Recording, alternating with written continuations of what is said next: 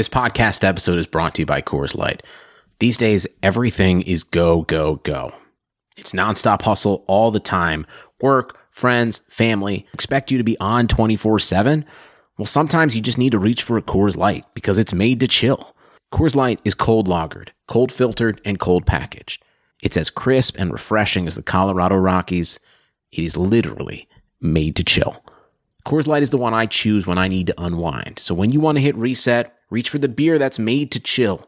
Get Coors Light in the new look delivered straight to your door with Drizzly or Instacart. Celebrate responsibly. Coors Brewing Company, Golden, Colorado.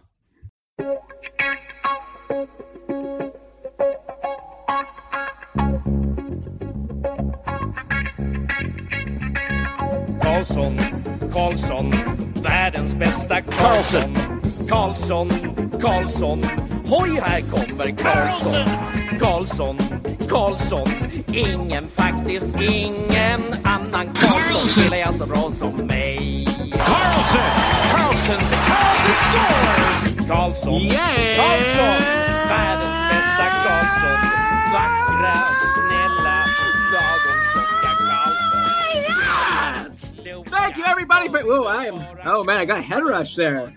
Woo! Thank you everybody for tuning in to another episode of the Keeping Karlsson Fantasy Hockey Podcast, the best fantasy hockey podcast in the world, hosted by two guys own Eric Karlsson in their keeper pools.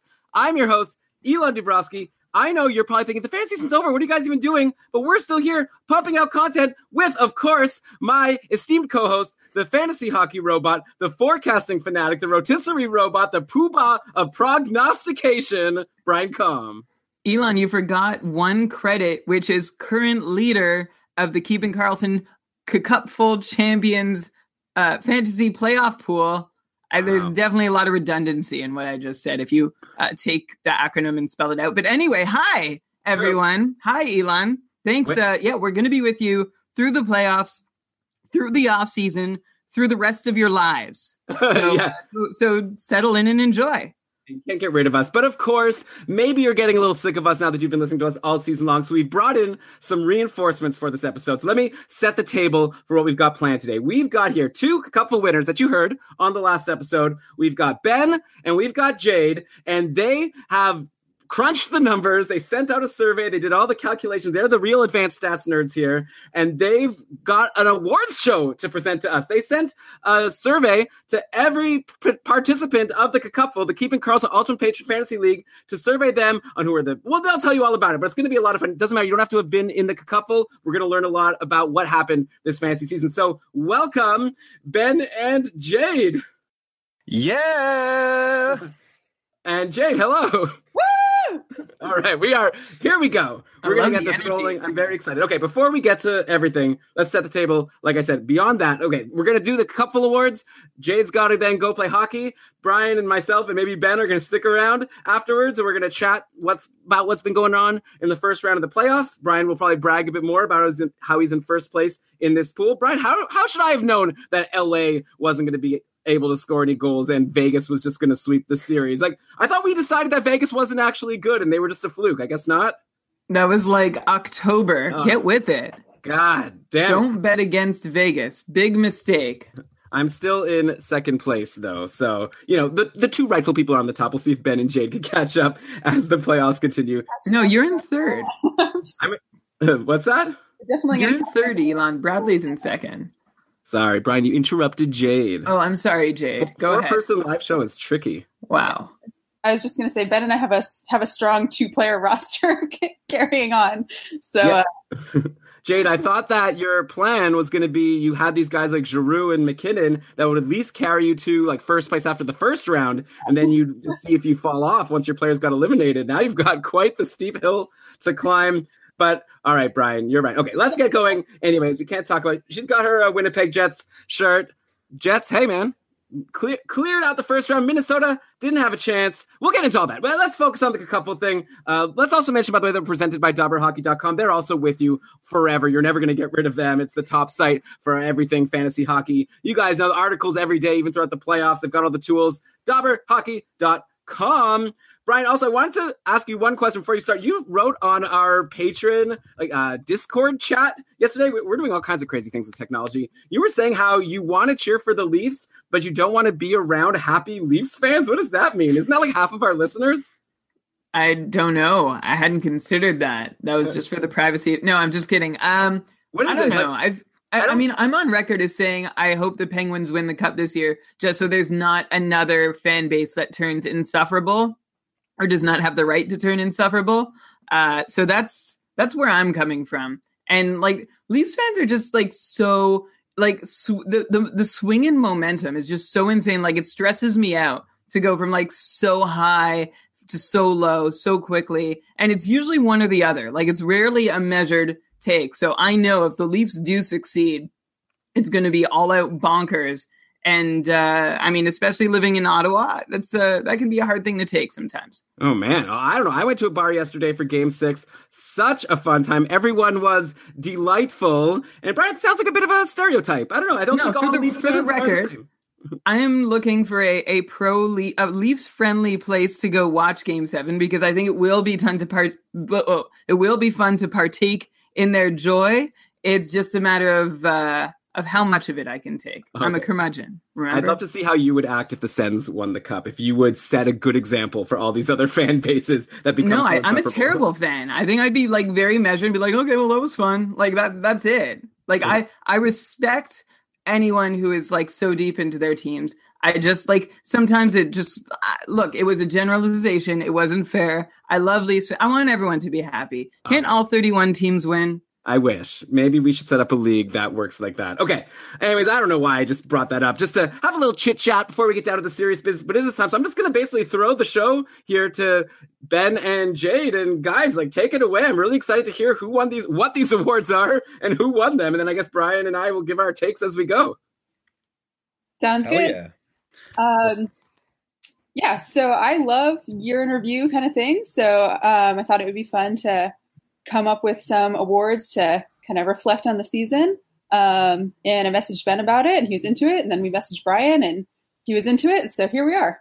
Got a whole variety of awards. Some came from the survey. Some came from our own data nerding ourselves. Yeah. Ben, you want to take it away? Yeah, for sure. So the first award that we did or that we thought of was we called the Payday Award. This is for the boldest move in the Cupful that paid off. And the winner of the Payday Award. Oh, wait.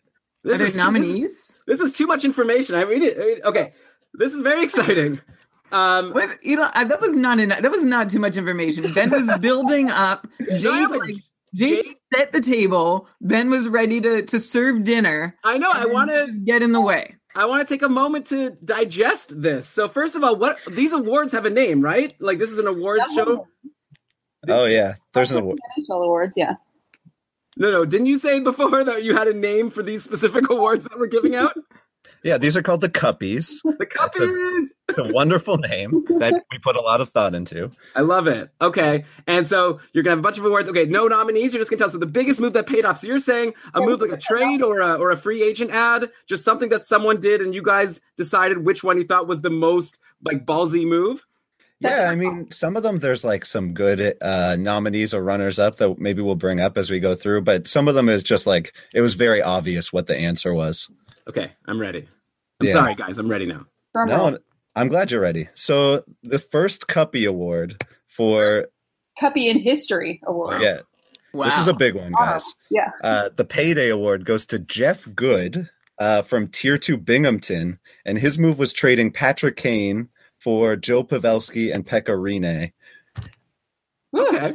Wow, even just Joe Pavelski straight up. Although Pavelski slumped for a while, but Patrick Kane was not Patrick Kane this year. I guess the real return was Pekka Rinne, and then Joe Pavelski was the cherry on top. Yeah, and I mean, the way that Pekka played in the Cupful playoffs is like pretty hard to get production like that. Wait, this is sarcasm, right? He was terrible at the end of the season. I think that Jeff was complaining that Pekka Rinne cost him his championship after carrying him all season long. I played him in the semifinals, and he got like 2 or 3 shutouts on me, and like almost wrecked my season for sure. Though he had like he definitely showed up at part like for a while. Yeah. He Pekka Rinne single-handedly won definitely a couple weeks down the stretch. And remember, our playoffs were, for anyone wondering, the playoffs in the Cupful, because we pride ourselves, or we take it very seriously, they're 2-week matchups. So our playoffs started in mid-February. And Pekka Rinne started mid-February with a 941, 971, and 1,000 save percentage. That's a shutout. Over the last, we're looking at the last 17 games of the year. Rinne was 13-4-0 with a 931 save percentage and 3 shutouts. And his last 2 games, I don't know. If he cost Jeff the finals, I'm not seeing how. Because, he was pretty stellar, although he had, a couple 800 performances, right when our finals would have been. But come on. He's been amazing. Yeah, he had an amazing season. Remember a couple of years ago, people were ready to write him off and say it's time for Juuse Saros. I'm sure we even said on this show, why isn't Nashville playing Saros already? He's clearly better. Rinne's had a huge resurgence. I'd say he's probably the front runner to win the Vezina Trophy this year.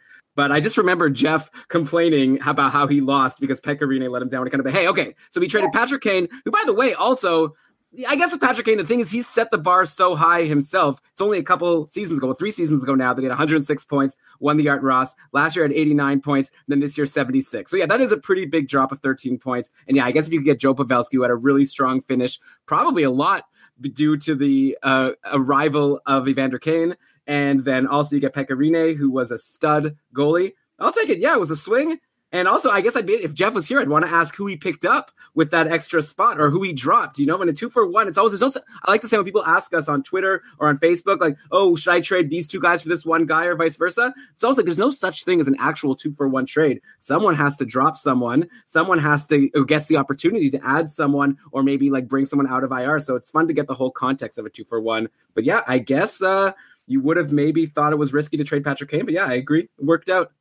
I'll also add that Pekka Rinne, 4th in the league. Okay, Philip Grubauer, we mentioned this on the last show. Philip Grubauer, just got enough minutes in towards the end of the year to qualify in this goals saved above average per 60 viz that was put together by Sean Tierney, who is known as @ChartingHockey on Twitter. I feel like I've said that so many times over the last month, but we really, I like his vizes, as they're called, V-I-Z. So Grubauer's at the top of the league in goals saved above average per 60 minutes. Bobrovsky's right behind him. And then it's a big gap to third, who was Roberto Luongo, then John Gibson, and then Pekka Rinne. So Pekka Rinne, top 5 in goals saved above average per 60 minutes. You could say top 4 if Grubauer doesn't sneak in there at the last minute. He does not have a lot of minutes that he's played. So that of course increases the chance that he wouldn't keep it up over time. Roberto Luongo also did not play a ton of minutes. So out of the goalies who were real workhorses this year, that puts, I'm really just massaging this to say how great Pekka Rinne was. The question is for next year, this was his age 35 season. He is going to be 36 in November. And it's we definitely thought he was just about finished. I remember I drafted him in the Cupful last season and was pleasantly surprised for the first half before he totally fell apart. The seasons before that, he had not been spectacular. He had 1 season out of those 4, which was above 910. So it's very interesting to see him coming on in his age 34 and 35 seasons, especially with so many NHL games under his belt. He's already up to almost next year. He'll get his 600th career start somewhere in the middle of the season, assuming he's still number 1, which he's definitely positioned himself to be. Yeah. Elam, what do you think, though? A 76-point forward for a stellar goalie who only contributes to 2 categories. Well, but it wasn't only for the goalie. He also got Joe Pavelski back, who pretty much did the same as Patrick Kane near the end of the season. So it was a good trade. Near the end, yeah. Yeah. I'm really Elon, excited. Sorry to cut you off, but I'll just add, just for the context, that the player that Jeff dropped was Kevin LeBlanc. Okay, so it was a clear he increased his what would you say, his depth on his roster there, dropping a guy who was clearly free agent fodder for most of the year, aside from one little stretch where he was good.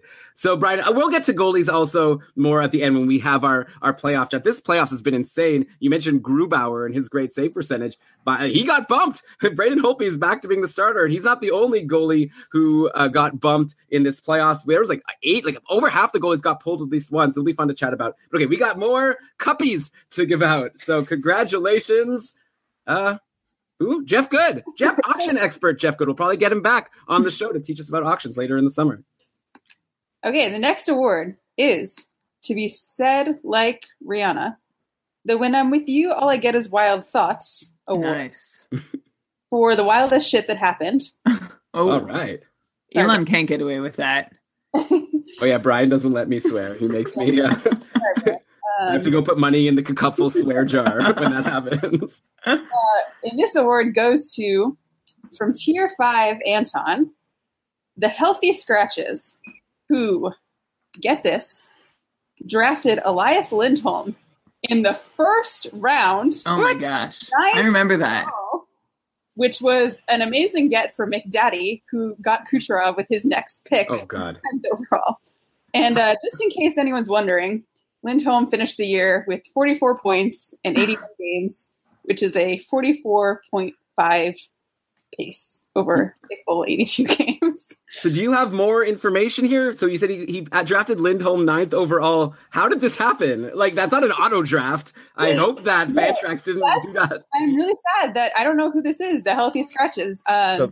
They didn't fill out the survey and give us their side of the story. So the most important detail about this draft is that the Healthy Scratches made the finals of their division. We weren't going to say that because it diminishes the seriousness of this. No, yeah, that's the wild SHIT. I wish Brian wasn't here, but that's the wild stuff, right? I mean, he gave away his first pick. Elias Lindholm, I will say, Lindholm wasn't a free agent, I don't think, all season long in my Ottawa Tier 2 division, though as I was cleaning up for all the inactive teams all throughout the year, I very often was putting bids in for Elias Lindholm as like a top free agent. So he was available in most leagues, and to get him in the first round, like really whiff there. There must have been some technical issue. I don't even know. Like maybe, you know what was probably happening? I'll bet you he was filling up, you know, when you're drafting, you can have your little list of players, your draft list, and just have like a bunch of people there that you're going to be looking at, and then it takes from the top if you don't draft in time. It must have been something like that where they're like ordering it incorrectly, and then they should have, whoever was moderating that draft, by the way, that's a lesson for everybody here. If you're moderating a draft, you have to be cool. Like, pause the draft, give back the pick, and let's go. That's terrible. But we had that chat. Like, I remember when it happened live and we found out and we both discussed how like that would have been the better way to handle it. And just to clarify, oh no, sorry. I'm not clarifying anything, but I did find the thread where we found out that that it happened back in the Cupful Zone. This is like October 1st. We were talking about how it was a mistake and what happened. Like the person said it was an accident, active the rest of the draft, regretted it the whole draft. But the fact that they made the playoffs is that is the wild part, that you drafted first round Elias Lindholm, past Kucherov, and like everybody else, and you survived to tell this tale. Brian, yeah, your internet sort of cut out there a bit. We got to hear Robot Brian, the real fantasy hockey robot there. But yeah, you were saying that, he was able to rebound. That's very impressive. So next year, Elias Lindholm, is he once again, I mean, I'm assuming we're not going to recommend drafting him first overall next year or in the first round. But is there a finals getting strategy for it worked for him, that's true. But like, Brian, is there any light at the end of the tunnel? Like, is Elias Lindholm, we thought maybe this year he could be like a sleeper candidate to maybe get 50 plus points. Like Sebastian Aho had a great season, 65 points in 78 games. Lindholm was there with him. He seems like a talented player. Do you think he'll ever be someone that gets owned for a full this is my question. Okay, it's not too high of a bar. Will Elias Lindholm ever be drafted and not dropped for a whole season in fantasy? No. Look, I drafted Sebastian Aho in several leagues this year, and I dropped him in all of them. So if Sebastian Aho can't survive, then neither can Elias Lindholm. Well, obviously, there's different league depths in the couple. You would be you'd have to quit the podcast if you would have dropped Sebastian Aho in the. I got Sebastian Aho off of waivers in the Cupful. What? Yep. Yeah, he was. Elon, I don't know if you remember. He was ice cold at the start. Like the classic, is Carolina like just not going to score goals this year? Sort of thinking that has happened. I mean, the thought we've had about about Elias Lindholm himself. I'm just looking it up over his first 9 games, which is like 3 weeks, which is an eternity at the start of the season when you're watching like all these fresh faces churn through free agency. It's like, oh yeah, I got to pick up, I don't know, Kyler Yamamoto or whoever, Alex Pietrangelo, although he shouldn't have been available. Aho in his first 9 games, no goals, 4 assists. That's all. And then he suddenly went on fire, but he didn't score his first goal till game 16 of the season. So from someone who that's like what we were expecting to see from him, and then like he went on a short run. Like, I don't know if you're like the pain as having been a Sebastian Aho owner this year, and like I dropped, added several times. He had a run shortly after he finally woke up where he had 5 points in 14 games. And then he sort of turned it on and kept it on the rest of the way. But Elias Lindholm, even with that, was still a 44-point guy, which is, I mean, okay. So you don't see anything. You say Elias Lindholm is done. Sebastian Aho, I feel like next year a lesson is that even if he slumps, he's clearly a very talented player who was able to basically be a point per game guy after a slow start or close to it. And so hopefully no one will make that mistake again. That there's a reason why Jade won her Cupful division, and the person who dropped Sebastian Aho, I'd imagine, didn't make the playoffs. There's a lot of reasons why I won my Cupful division. Would you like to? I feel like you have as many reasons for why you won as Elon does for why he lost last year. I drafted perfectly, made the perfect free agent ads. That's funny. I feel like the opposite, perfect amount of free agent budget. Yeah. Of course. I feel like I made a lot of mistakes this year. I'm surprised that I won. I still am regretting every time Matt Duchene would do well. I'd be like, oh, why did I dropped? Okay, maybe this is almost as bad as dropping Sebastian Aho, right? I dropped Matt Duchene and killed myself all year long. It's worse. Which one? Dropping Matt Duchene. It's worse than dropping Sebastian. Oh, that's just because you are someone who dropped Sebastian Aho, who's the top player on the team. But we'll talk about Carolina a little bit later on. They've got a coaching. Like Bill Peters is gone, so yeah, and maybe I'll chat about it then. But I just, like you said, you just paraphrased me into saying I said Elias Lindholm is done, and I'm not ready to say that. Like, he's 23 and a half years old, so like he's given us 4 years of pretty much garbage, but there's still a chance that as he really hits the middle of his prime, especially if he ends up on the top line with a new coach who likes him, then that could spell good news. But I and the rest of the fantasy hockey world are pretty tired of waiting on him. I don't know. Also, Brian, you're being a little salty today. Like Lindholm was like over a half point per game. He wasn't garbage. He was definitely worth owning in deep leagues. Elon, 44 points in 81 games. He is 3 points over, 3.5 points over being a point per game player. I mean, that's nothing. I would say like Tommy Wingles is garbage. Elias Lindholm was, anyways, whatever. We're nitpicking. Let's go to the next cuppy.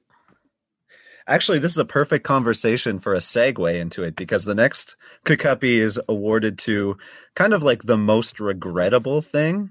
So this one we called the Peter Chiarelli Memorial Award for most bad trade. And this one it's a bit of a two-parter, but it starts with a trade that went down on November 11th in Tier 3 Boris. Bangers Embrace traded his Tuukka Rask and Mikhail Sergachev for Scott Darling. Ooh. Oh, no. So the numbers on that trade before the deal, Darling had 11 goalie points and a .910 save percentage. Rask had 8 goalie points and a .903. So you can kind of see, all right, there's a little bit of like why you would do the trade. There's a little bit of rationale there. After the trade, Rask went for 68 goalie points and had a .920, and Darling obviously had 22 with an .881. This trade is bad, but unfortunately, a week later, Bangers Embrace went on to trade his Marchand, Werenski, and Simmons for Braden Holtby, Marlowe, and Rasmus Ristolainen. Oh, no. Okay. Yes. Wait, the guy who got the team that got Rask. Darling, was that the team that also got Marlowe and Holtby? Yes. So they ended up with Darling, Holtby, Ristolainen, and Marlowe in exchange for Rask, Sergachev, Marchand, Werenski, and Simmons. Okay, so please don't tell me this person also made the finals. This person must have lost, right? Finals, no. Okay. So, just a quick thing to just explain. When you said goalie points, for those who aren't in Fantrax playing with these complex categories, goalie point is basically like 2 points for a win and then a point for like an overtime loss. So basically when you said like 60-something goalie points for Tuukka Rask, it's like 30-something wins. Man, and Scott Darling, have we said it enough how huge of a bust he was, by the way? I feel like we must have at this point. I mean, you've definitely rubbed it in, but to just balance it out a little bit, you were saying it was the end of Tuukka Rask at this point, and like it was a certainly unnerving start for him. He found his mojo eventually, but like you were not giving him, I think you were giving him less of a chance at the time than Scott Darling of recovering and being a fantasy relevant goalie. Yeah, I don't disagree. There was even that stretch where people were rushing to grab Anton Khudobin, who was getting some starts. On your advice. Sorry. Okay, I could say things you got wrong about goalies too, Brian. Should I mention Carey Price? But anyway, yeah, like goalies were crazy this year. And Rask was so weird because last year also at the end of the year, he fell off and wasn't doing well. Then he started this year not well. I was like, well, who was to think he was going to be able to get this like all-star form back? It was insane. And now he's been great in the playoffs as well. Yeah. But anyways, okay. So, and then this next trade, there are some smart things. Trading Sergachev was smart, right? Like the person foresaw that Sergachev wasn't going to be to keep up how well he was doing. Fortunately, he just got Darling back for him. I'm trying to find a silver lining here. I mean, I think the backbreaker here is Marchand, like leaving. Like that's like honestly, the rest seems like reasonably forgivable, especially if you expected Braden Holtby to like be reasonably good and Scott Darling to still like take a chance. Maybe they thought Rask was done too, but Marchand going away in the deal really like Werenski didn't have this actually like has a lot of players in it who did not live up to expectations. We have Wayne Simmons, like who ended up, and Werenski and Simmons also ended up in like worse deployment situations than we would have expected. And we were probably like, I'm trying to remember back in November, we're a month into the season, if we were holding our breath expecting them to get back. Werenski, we definitely were. I can't remember about Simmons. So like, you know, I can't say it was totally unreasonable, but at the same time, like Marchand alone just tilts it so far away. What award are we talking about again? Like what did this team win? This is the Peter Chiarelli Memorial Award for most bad trade. Right. I should point out also to maybe give it some credence for trading Marchand. I believe he was injured and like not scheduled to come back for like a month or something. Like Marchand was injured at the start of the year, if you recall. Yeah, he was injured, then he was suspended, and then he was injured again. It was like really annoying to own him.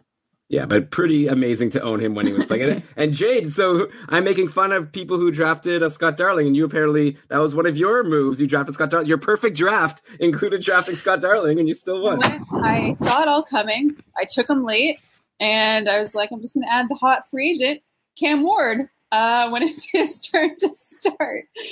That's what brought me to victory. So, well, the thing, a really savvy fantasy owner knows that Cam Ward is going to have a stretch of like 4 to 5 good games in a row, maybe 3 or 4 times throughout the year, and all the rest will be garbage. But if you could get those sweet Cam Ward starts, you could ride him and do pretty well.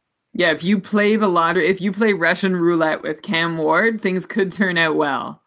Yeah, they could also turn out very gory. So what's going to happen next year for Carolina? Or I guess we'll talk about it with the coach. Okay, put a pin in this. I want to talk about their goalies and if the coaching change is going to help anything, or is it going to be another season where no one's going to want to own any Carolina goalies? You know, Ian in our Facebook group keeps saying how Carolina's like the best team in the league, and it's crazy how they keep losing. I guess a lot of it must just be, at least according to Ian, I'd imagine, this terrible goaltending. Can't catch a break. If you can't stop a puck, you can't win a game, right? Yeah. That's an Elon quote right there. Put that on a t-shirt. Needlepoint that. All right. What's next? Next award. Ooh, this is a big one. All right. The Netflix and No Chill Award for the craziest trade goes to... Okay, I'm going to write this down. Why? Wait, I'm failing to make the connection between... No chill. Like, am I just not understanding how the cool people are using the word chill these days? This is a joke for 2 people. It's a pun on Blockbuster. It's a Blockbuster deal. Oh, okay. Okay, So it was I like it. Yeah, it's also no chill because it's very controversial.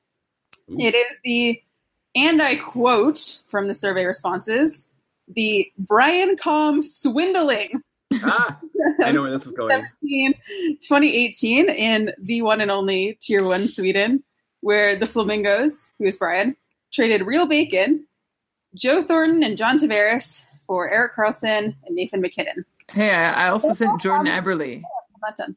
Yeah, sorry. That was irrelevant. Several people in the survey responses commented on how this was borderline vetoable or also vetoable. So, Brian, would you like to defend yourself? Hey, before Brian has to defend himself, he's trading with someone who's in Tier 1. You gotta give these people a bit more of a rope, right? You can't veto a trade of someone who knows what they're doing. And Elon, as commissioner, like it all fell to you. You could probably enlighten us more. I remember, I want to bring up our chat logs because you were definitely apprehensive at the time, about this deal. You wanted me to make it sweeter or something. The thinking at the time was that Erik Karlsson was terrible, and the rumor was that he was playing injured, and so that was taking on a reasonable amount of risk. John Tavares was on fire. Now, I had identified him as too on fire, but also having the season of his life in a contract year. It felt like it was a fair price to give up. And then Nathan MacKinnon, I did not expect to keep doing what he was doing. Here's some inside info. I actually asked for Leon Draisaitl before I got MacKinnon, and Real Bacon chose to give me MacKinnon instead, thinking obviously the same thing I was that Colorado might not be that good and MacKinnon cannot keep up whatever pace he was on, but he turned out to be incredible. Yeah, and Joe Thornton got injured in February or something, or January, so that was really unfortunate for them. Thornton was doing really well, but even when Joe Thornton does well, he's still not super valuable in the cupful just because he doesn't give you any shots. He is below replacement value in shots. You could do better by having a free agent there. But yeah, I feel like, Brian, in those chat logs, that was near point per game. I think one of the problems was because I got Thornton with an early fab bid, and then I flipped him for a package involving Karlsson. Right. Well, what I was just going to say is I'm pretty sure in our chat logs, that was before. I think at first it was basically Karlsson for Tavares, and I think that's where I was a little bit apprehensive. Once you found out that you were going to get MacKinnon thrown in, I can't imagine. But either way, obviously a big win for you. And we have a rule in the cupful. If anyone thinks a trade should be vetoed, they just have to contact myself, and usually it's both of us, but in a case where one of us is involved in the trade, you contact the other person. I don't recall anyone contacting me and asking for that trade to be vetoed. Otherwise, I would have done a more serious investigation. But obviously, the person who made this trade with you, Real Bacon, had no faith in Erik Karlsson bouncing back, and obviously he proved everyone wrong. And I feel like even going into next year, people don't even realize how much Erik Karlsson bounced back. People also don't seem to realize how much Brent Burns bounced back. Just speaking of these defensemen who were the top guys drafted going to drafts, this year, and then at the end of the year, or at points were disappointing. But Brent Burns was one of the top defensemen, led the league in shots after December, all this great stuff. And Erik Karlsson also was great. So it'll be interesting to see what kind of, obviously you won't be able to pull off this trade next year, but I still am interested to see if Karlsson will be discounted. And I guess the big question mark here also is John Tavares. And if he slowed down a little bit at the end of the year, now we don't even know what team he's going to be on next year. I found our chat log, by the way, Elon. You were hesitant, especially when it was Draisaitl, because he was slumping. He still did not have a power play point at this point of the season. It was a terrible first couple months for him. You said that's the difference. You said you think you would I said Tavares, Thornton, Eberle for Karlsson and MacKinnon. Should I do it? You said I think I would. It could be close. Oh, wow. I just want to it was not it definitely looked awful in retrospect, because it really, really, really worked out well for me, especially with when Tavares was slumping towards the end of the season too. But the swindle was not intended to happen. I still stand behind the fact that taking on Karlsson at that point, regardless of the huge upside, no one he was out there. It was a lot of risk to take on. There were a lot of people who were trying to offload that, not just in this league, in other leagues I was in too. That's fair. Like, I mean, I guess there was some people theorizing, like you said, that he might have still been injured. Maybe he'd get shut down at some point. Anyway, okay. This was worth discussing. I hate how you called me out here when I wanted to act as if I knew all along that it was going to be amazing. I still said to take the trade. But yeah, that's fair. And also, people you should know, I won't name names or give specifics. There was a time late, like right by the trade deadline, where Brian was offered a trade that would have been a similar, if not better, swindle. And Brian didn't take it just because he didn't want to cause controversy. That's what kind of owner this guy is. He could have even won by more. Thanks. I had forgotten about that, but I hope that helps. You remember the players involved? It would be fun if you did. Tell me. Okay, you don't. The crux of it was Nicholas Backstrom for Mikko Koivu. Oh yeah, boom. They also, I think they wanted my Ryan Ellis or something, so that was a part of the deal also. Well, that's not that much of a swindle then. I remember it sounded worse. Anyways, okay, well, you could look into this and maybe look at your trade offers or something. It was their Backstrom and Sergachev for my Ellis and Koivu. Yeah, well, Nicholas Backstrom is obviously a level above Mikko Koivu, who I think Mikko Koivu you got as a free agent, and he would have been really good a couple years ago. He became a free agent again shortly after I turned that down. How about Nicholas Backstrom in the playoffs, though? I think he went in the last round of our Cupful winners pool, and he is among the leaders, like behind the Penguins, who are at the top. Nicholas Backstrom is right there. Washington versus Pittsburgh once again, and we'll see if Nicholas Backstrom proves to be one of the best picks in the draft if Washington could finally get by the Penguins and get through the second round. Jade's got to go, but that's okay. Ben, are you ready to present the next Cuppy Award? Is it Cuppy or Cuppy? I guess that's the whole thing with the Cupful is the cool people say Cupful, but it's easier to say Cupful. Same thing, right? Yeah, but I'm going to call it the Cucuppies, I think. It just, it's got a more fun tone to it, I feel. Okay. So yeah, the next Cupful Award is actually, or Cucuppy. God damn it. The next Cuppy is actually named after a patron in the chat right now. We're calling this one the Dave Betton Award for #BlowYourFab. And this award is going to Analytics Anonymous, also from Tier 1 Sweden. This was voted on by like 3 or 4 different people. And Analytics Anonymous bid $59 on Tristan Jarry on November 28th and then dropped him on December 16th. In that time span, Jarry went 3-2 and had a .927 save percentage. So it was a serviceable ad, but definitely a blow your fab moment.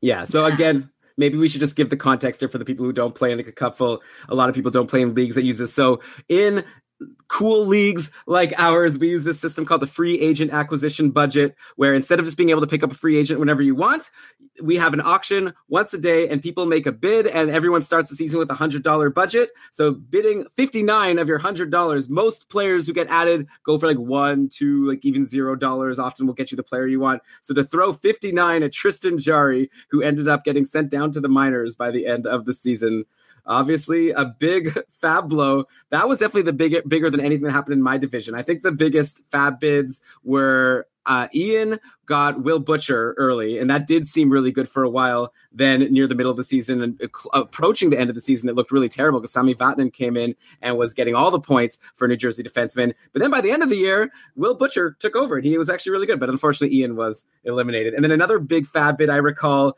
is, of course, that guy. My brain is blanking right now. What was that guy who started in Vegas and everyone thought it would be really good and then lasted? Shipachyov, yeah. He went for like $23 when the person who had him finally got tired of him not even playing, decided I'm just going to drop this guy, and then he got added and then I'm sure dropped soon after when he got sent back to the KHL. Or didn't get sent back, he chose to go back.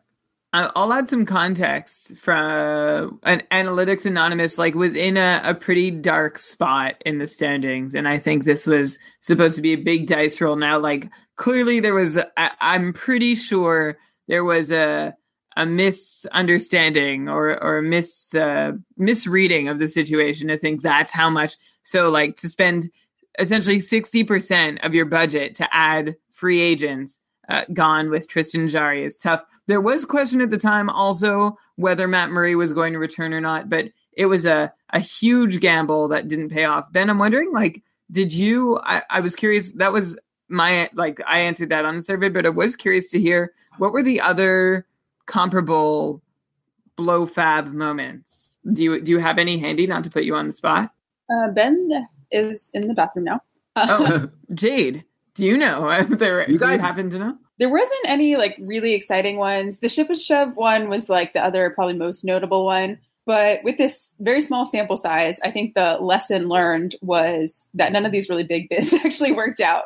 It was all the kind of smaller ones. Like everyone commented in response to that, like there weren't any good $15 plus ads, except for my Sebastian Aho ad, which was exactly $15. Yeah, that's really smart. Like that's the thing I think with Fab. Like if you're trying to nail that goalie after a goalie injury, it'd be interesting to look back and see how often that pays off. Even like Carter Hutton, who probably didn't even go for a lot of Fab because sort of no one believed in him until it was too late and he got added already for like $1 or $2. But like he, by the end of the season, wasn't working out. So it's tough. Yeah, it's when those star players like Brian, how you say you got Joe Thornton, who was slumping at the start of the year, but is like a top line, top power play guy. I know Peter hates it when I say top line, top power play, but like those kinds of bits, or Sebastian Aho, same thing. That's where you know that you're going to cash it. And like, by the way, that time that Tristan Jarry got added and people were worried about Matt Murray, that's also around the time that I made my bet for the Pittsburgh Penguins to win the Stanley Cup with amazing odds, and looking pretty good right now through round one. You're very excited about that bet. If the Penguins win the Cup, I'm done with this podcast. I don't need it. I'm too rich. Yeah, if the Penguins win the Cup, I'm also done with this podcast because I hate the Penguins. You brag about Elon. That was a good point you made, Elon, though, about like, or was it Jade? Yeah, no, I think it was definitely Jade, where you said some of the biggest free agent wins for the most part were like the more conservative ones. Like if you find the right guy for like $3, $4, $6, like I found like that was my sweet spot for being able, like when I was really competing for someone and that's what I'd win them on. My biggest splash, I think this season, aside from Josh Bailey with all my remaining Fab, and then he did nothing and got injured like in the last week of the season. Aside from that, it was Henrik Zetterberg, who I spent $12 on, and like he was awful. Like he didn't do much at all for me. So I'm biased against spending more than $10 for that reason. But like if you nail your smaller, like just as in any league, like if you make the right ads at the right times, it's going to help you, and it doesn't take a whole lot of budget or pushing people around to necessarily get your way. Yeah, sometimes it just pays off to hold your Fab. Like for me, it was huge for me. Probably one of the reasons why I won. And this is not a brag. This is just like for advice or something. I had $8 left going into my finals, and my opponent Anthony had $0 left.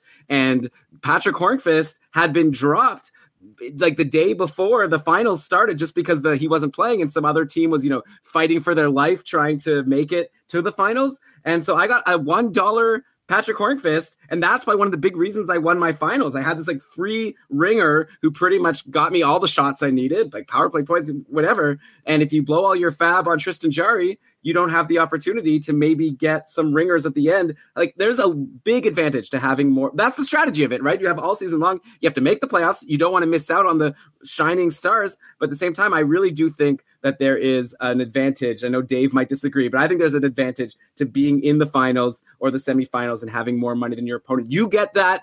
You get to choose which player you want over your opponent. Not only are you getting the player, but you're keeping that player out of your opponent's hands, which is really huge.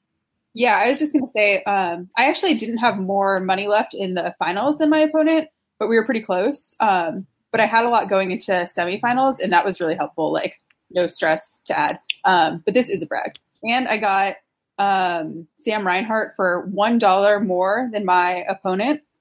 And then he got that hat trick that really helped me with that matchup. So it was just the money left. Yeah, but someone like Reinhart is a great example of what you were saying before. And Brian, like you didn't have to spend a lot of money to get Sam Reinhart. He was like $13 on him. It was after he went on that nice run, but only had like 2 games in that week. So like everyone I see. At him. But sure. So I'm referring more to people who initially got it. Like Sam Reinhart was a free agent in a lot of leagues, like for the start and for the first few months. And then he just got rolling. Like, and it was after Eichel was injured and he just couldn't go a game without getting a point. And at some point he was out of it. I'll bet you all these people who got him for pretty cheap early on. It was just whoever decided to roll the dice early and like decide to believe, okay, I think he's in a good spot. I think he'll do well. But yeah, obviously at the end, then if he got dropped, then you had to spend big money. But I'll bet you all the people who got Sam Reinhart at the start of that run got him for $1 or $2. Very interesting, the fab strategy. Maybe we need to find some fab expert. Maybe we're the fab experts. We won our leagues, or I don't know. We need to find someone who is a self-proclaimed fab expert, just so we can have credentials and get them to retweet the episode. But it'd be fun to talk about, just like through all the different strategies that go into it, because we've all just been sort of figuring out as we go along. How many more Kakuppies do we got? We're almost done. We got Well delivered, Elon. 2 left. That was a very natural do we got. 3. Ooh, you know what? 3. Yeah. Brian, we forgot to mention our sponsor for this week's Oh, episode. good point. So why don't we just take a break from the Kakuppi Awards? Aren't you disappointed, listener of the podcast, that you weren't able to get into the Kakuppi Award show? It was too exclusive of a ticket. You had to be a Kakuppa winner that messaged Brian and I last week. But there's a lot of other tickets that you can get, and even tough to get tickets. Going to see the Leafs game yesterday in the Air Canada Centre, that's probably that was sold out for months, but you were able to get that ticket and many others over at our sponsor for this week's episode, which are our friends over at SeatGeek. Okay, you go to SeatGeek, you look up where you want to go, and they're going to show you all the tickets. You could rank them by values. You could choose if you want to get, the cheapest ticket. You could rank by what's just the best deal. You could also just like browse around. It's really great to take out the app. It's like, oh, I kind of want to go to a concert. I want to go to a hockey game. I mean, hockey games, you probably know what games are going to be in town, but it's pretty fun. Just take out that app, browse around. That's what I love to do with SeatGeek. I do that quite often. You never know what you're going to find. And of course, with the hockey playoffs going, if you would be lucky enough to live in a city where your team is going to the second round, what better way to give a gift, like on a Mother's Day, Father's Day type thing, or whatever it's going to be? Like, what a better present than a playoff hockey ticket? Brian's laughing at me now, but I think I'm nailing this advertising read. So I'm just going to keep going and say that not only can you get great value and a great experience using SeatGeek, but you could even get an extra amount off your purchase just because you're listening to our podcast. I love the gift angle, Elon. And if you're a thrifty gift giver, this is for you. You can save $20 off your first SeatGeek purchase ever with the promo code KEEPING. All you need to do is download the app or go to the website, enter the promo code KEEPING, and you will receive $20 credit on your very first SeatGeek purchase. Elon, I'm going to see Stars on Ice with the in-laws in about 5 days. You better believe Scott Moore and Tessa Virtue will be there, and Caitlin McDermott, is that her name? So this is figure skaters? Yeah, Elvis Stoico. Oh, I know Elvis. He's the first one to do a quad. Yeah, I'm gonna see him live, and I can use SeatGeek to buy tickets for that, but I didn't buy the tickets. Don't but say the person that. who bought them as a gift. Oh, I see. No, like I looked. I browsed SeatGeek. It was so easy, and I was able to tell the person what a good price for a good seat would be.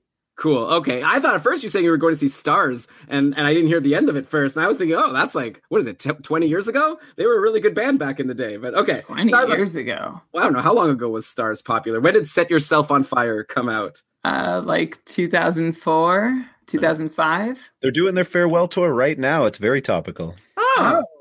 Well, if you want to get tickets for... Okay, we're done this advertisement. But okay, let's go back to the Kakuppi Awards. What do we got next? Okay, the next award is the Derek Ryan Award for the most completely average team. According to that awesome list that data nerd Chris F. posted in the Kakupful Zone. And this team goes to UC in the Shea with Desjardins, Tier 3 for Linda, who had 238 goals, which actually I'm not going to read all the stats that income, but it was out of everyone, he was the closest to the average, roughly, in all of the stats. So also in the middle tier. Wow! Oh, good point. Okay, so can you just tell us? I'm curious to know what players make up an average team. I want to know do you have that available? Maybe I can find it. Yeah, just a second. Get on it. And I'd also be curious to know how this person actually wound up in the standings, because of course the thing with a head-to-head league is you could have average stats and you could end up doing really well or doing really badly just by getting lucky. And in the weeks where you have a lot of goals, you happen to be against someone who doesn't score as much, and vice versa. Like you could get lucky with your matchups, or you could just be the type of person who's really good. Like I don't even say lucky, because you could be really smart and add that blocks guy right when you need him. Like you don't need to have a team of amazing blockers to win blocks every week. You just when you need it, when you see it's going to be close, go grab a couple free agents. So I'd be curious to know if this completely average team was able to have above average results. I think it depends a lot on the owner. So the answer to that question, Elon, is that this owner finished 8th out of 14th, so pretty much dead even. And they had I'm just going to read the 50-point players they had. They had JT Miller, they had JVR. Chris Letang is 50 points, but from a defenseman, that's pretty good. Nick Bjugstad had 49. Yeah, that's pretty average overall. Wow. It takes some skill to be that average. If I attempted to be that average, I'm not sure I'd succeed. I wonder what is technically harder, to be the most average team or to be the champion. Well, I feel... What's that, Jade? Harder to win. Yeah, I think so too. I feel like because if you're doing well, you can lose a bit on purpose and bench some players to make your numbers more average. If you're doing badly, it's hard to just all of a sudden make up that difference. So it is hard to be average. Hey, there's 204 teams or something in the couple this year. One of them had to be the most average. And what would be really interesting would be if this owner is able to do it again next year. Then we'd have to start taking notice. All right. Great team name, by the way. UC in the Shea with... What was it? Desjardins? Yeah. Desjardins. I'd say it's a good team name. I think UC in the Shea is a really great start to that team name. And then Desjardins, it doesn't sound that much like diamonds. I think you gotta, I don't say I have a better one, but I feel like that ending takes it away from me of being one of the all-star amazing names. Maybe an average team name for an average performing team. Yeah, maybe Duncan Simon with Duncan Simon would be a better one for diamonds. Simons, yeah. That's it. This is a perfect segue, though, so I'm going to jump in. Our next award is the Nat Dominicelli Award for Best Cupful Team Name. All right. Nat Dominicelli, a player from the 90s for Calgary, played on my favorite AHL team, the St. John Flames, when I was a kid. When I first bought a PlayStation and I got NHL 99, he was like the star for my franchise, Calgary Flames. Very exciting. Hell yeah. Brian, by the way, name. I have to throw this out there. Dustin in the chat room, Brian with the subtle humble brag. Wow, it would be so hard to be average and not the best. Not sure you could do it. That wasn't supposed to, I still don't, is that a humble brag? I mean, I don't know. You're trying to talk about how hard it would be for you to be average. It is hard for you to be average. You won your Cupful League Tier 1. You freaking are winning. Oh my gosh, get out of here. I don't want to talk about it. You try to call me out for humble bragging and then build me up, and soon you're just going to tell me I was wrong about something. So how about we continue with the Cuppy? For the best team name? Is that it? Thank you. Yeah, the Nat Dominicelli Award. But I didn't win anything. No, I always thought it was Dominicelli. We got 2 words. I'm going to trust that you're right, though, having been a fan of the team he played for. Although I did hear Jim Houston say his name ad nauseum. All right, let's... Yeah, I mean, you've heard his name said out loud. I definitely was reading it on a program as a 9-year-old, so I feel like we're both unreliable a little bit in this regard. The H is silent in Nat. Yes. Okay. Yeah. So who had the best so we just we compiled, this one was actually done a little bit more scientifically in that Brian, Jade, and I voted on this one. And we did a top 10 and we narrowed it down to the top 3. So I'm just going to read the top 3 names. In number 3, we had Don't Cry for Milan Ursina. Very good name. I think we can all agree. Number 2. Good meter. Yeah, it was always stuck in my head every time I saw someone post about this. I don't know. It's okay. Give it a 5. Oh my god. Number 2, Elon. I feel like you're gonna be condescending about all these ones. So I'll just jump into number 2 because this one actually got a boost from the team owner describing their season to us, and it actually made a lot more sense.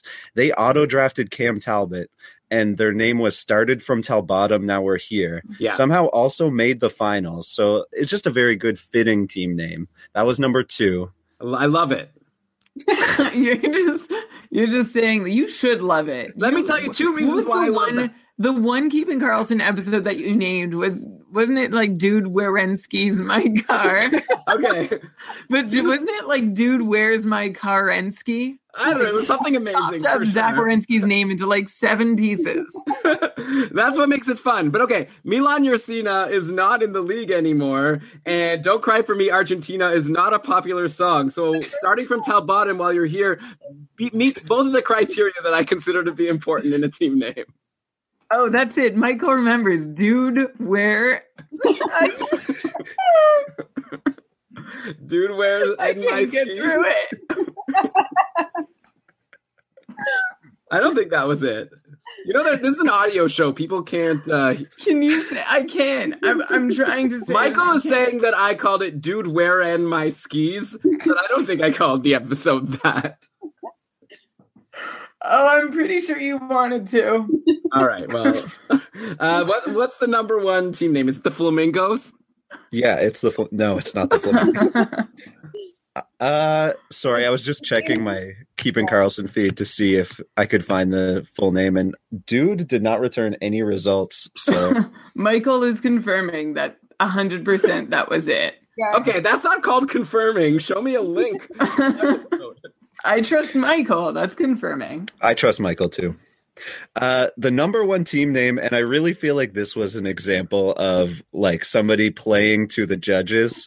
It's an Arrested Development reference.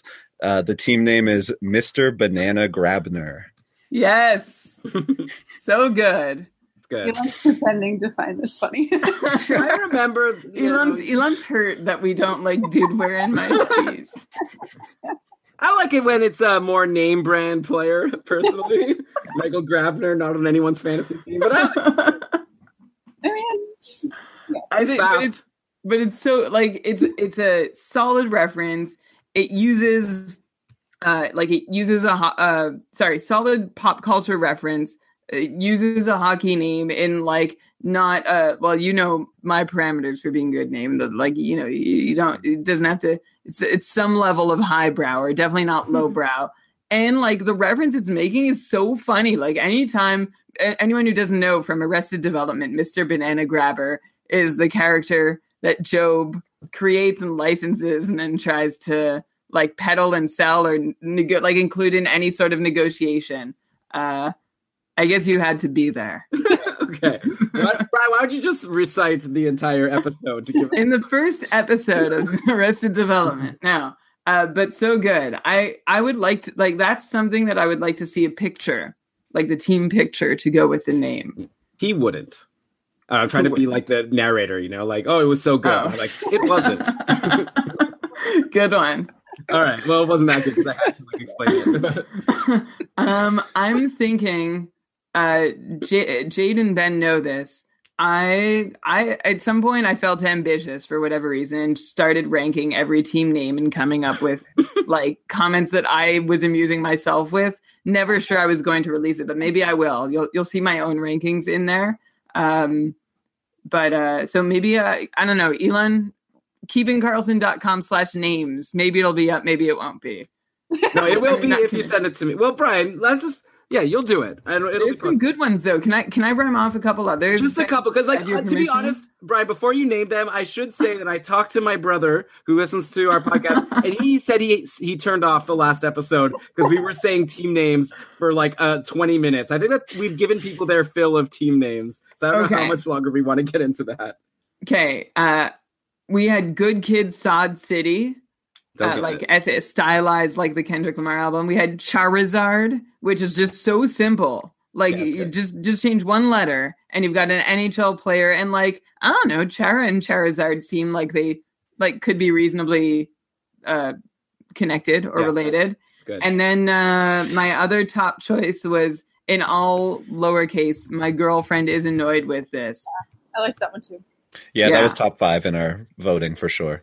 And my top one was a Glulik, which what was that one? I did not understand. I just looked it up. In Inuit mythology, a Glulik is a spirit that lives underneath the ice and gives aid to fishermen and hunters. I just thought it was beautiful. That's all. That's nice. That's another couple winner, by the way. That's Anastasia. Oh, cool. Okay. So that was so fun. I didn't win an award, but I really enjoyed it. Last award. Yeah. Okay, this is it. The final cuppy of the inaugural award season, 2017-2018, is the Heart of a Champion Award. No, this is not an actual thing, right? Yes. You're just, you know where your bread is buttered. Like, this is you trying to jump a tier with Elon. Oh, no. Just relax. Friend. Okay. I'm getting upset. Elon wants this to be all about him.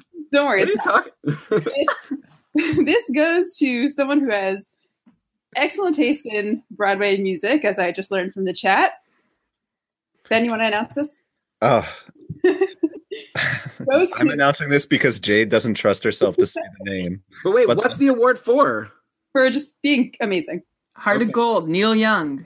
Yeah, this one goes to a patron that is near and dear to all of our hearts. This one goes to the Heart of a Champion Award. Goes to Mathieu Gosselin.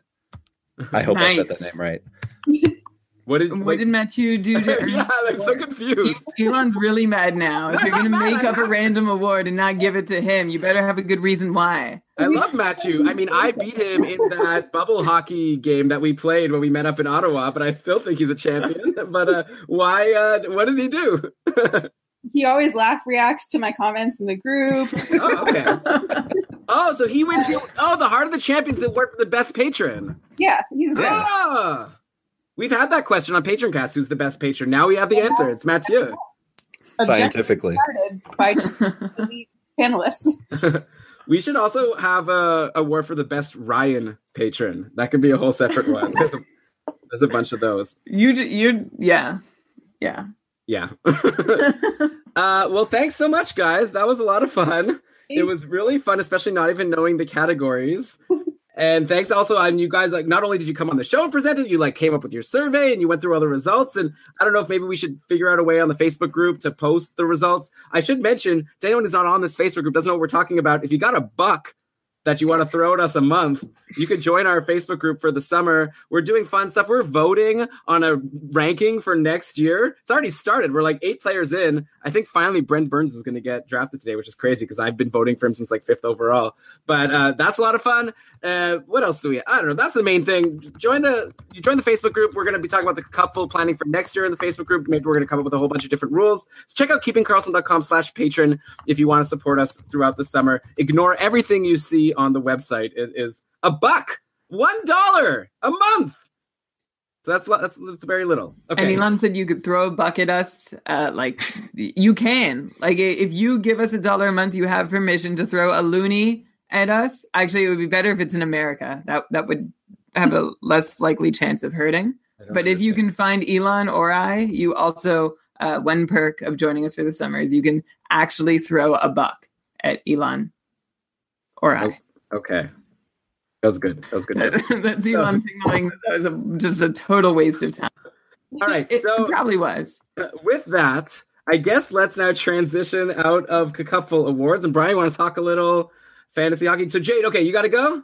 Gotta go. Thank you so much for having me. Talk to y'all later. Awesome. Yeah, thanks for coming. And we'll talk to you soon. Good luck in the rest of your pool. So who do you have left? Right now you have a couple Jets, right? Yeah, I think it's just like Line A and Wheeler. But whatever. They can do it. They can do it. Anyone can do it. Yeah. Okay. Go Jets. Yeah. All right. Jade. Bye, guys. Bye. Get it? I was saying like go Jets, like I want them to do well, and then go Jade, like Jade, you have to go. Oh so you can't like orally roll your eyes at me for my throw $1 comment and then go and follow up with that. It was a homonym. Go 2 different meanings. All right. Okay, so we still have. I want to talk about some things, okay? So I've got 5 topics here. This is like a 5 for 5. If anyone listens to Rob C's like patron bonus content, he does a 5 for 5 sometimes. Me, you, we got Ben here. Number 1 in the 5 for 5 of things I want to talk about from most of the stuff is from the playoffs. Some of it is just conversations we've had in the Facebook group that I found interesting, and I wanted to get some more of your thoughts. Brian, number 1, can we talk about these goalies in the playoffs and how insane this has all been? These are all goalies who have been pulled in at least one game. Okay, Kincaid, Grubauer, Frederik Andersen, Elliott, and Mrazek. Okay, didn't get pulled in a game. He came in and finished a terrible game, then didn't get to play again, so he could be an honorable mention on this list. Okay, Connor Hellebuck, Pekka Rinne, John Gibson, Dubnyk, Rask. Like, what? How are there so many goals? Like, it's so funny to me that after a season where goalies were so unpredictable, now in the playoffs, most playoff pools that I've been in don't count goalies, or if they do, they just count wins.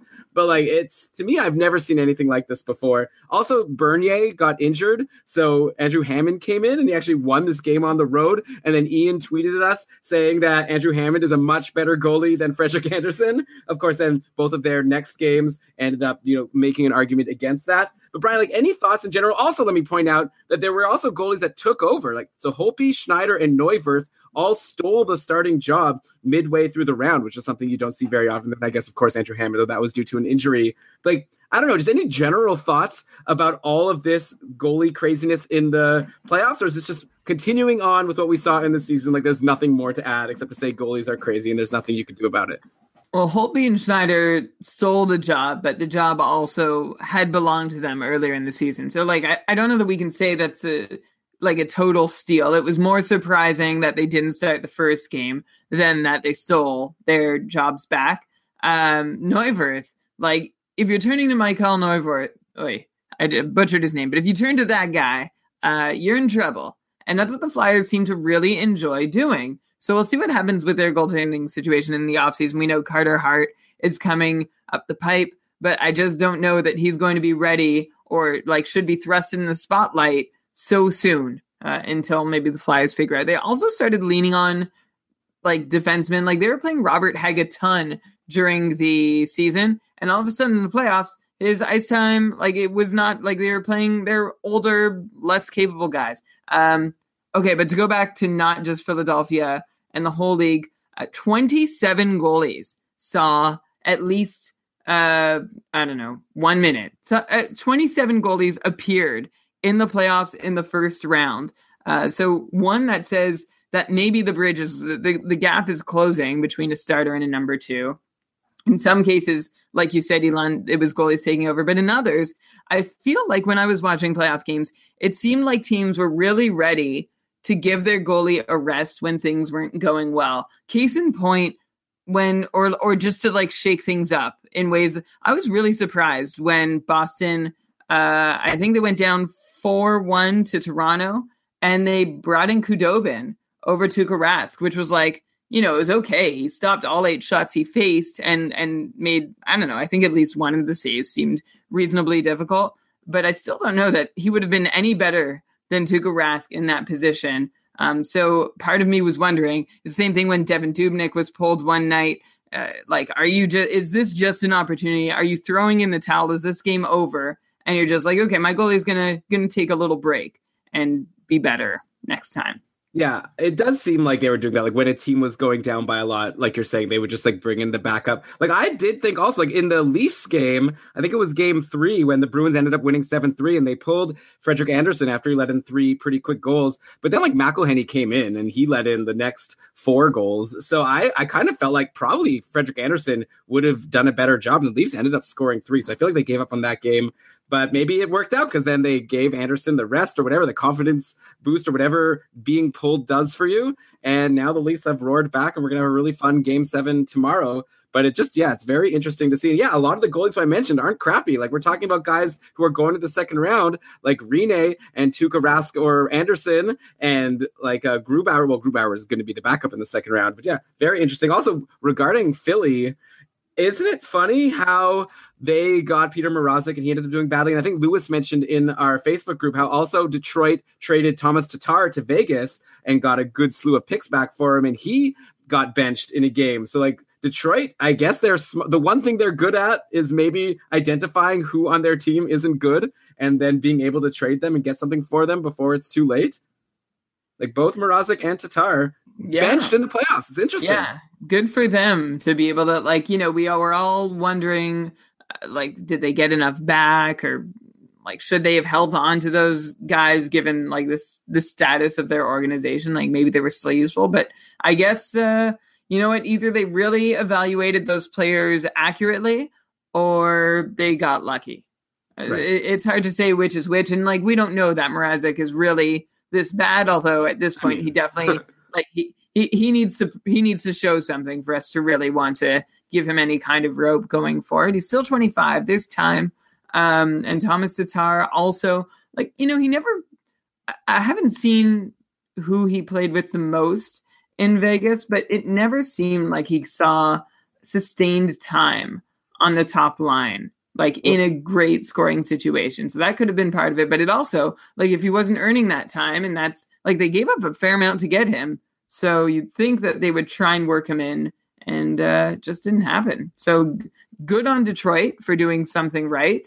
Who knows? Maybe Tatar will be a valuable depth piece for the second round against the Sharks team, which will maybe put up a bigger fight than the Kings did offensively. I don't know. But yeah, like, also, Brian, since we are talking about these disappointing players, and like Detroit actually still has their coach, the next thing I wanted to bring up, I also want to say Ben is still here. Ben, if you wanted to say something, just like let us know, like put your hand up or something, we'll shut up and like you can come in. But Brian, do you want to switch over now and talk about some of these coaches? We've actually finally had, so after the whole season, not one coach got fired. Now in the last week, we're seeing a lot of people leaving. Not all, like only one fired, right? Glenn Gulitson, Calgary is fired. Peters resigned in Carolina. Hitchcock retired from Dallas. So we've got 3 teams that are going to have new coaches. Looks like Peters is going to Calgary, but maybe we can just take these teams one at a time. Like, do you see any potential fantasy impact? Like now that, I think that's something we discussed. I don't know if it ever really pans out too much.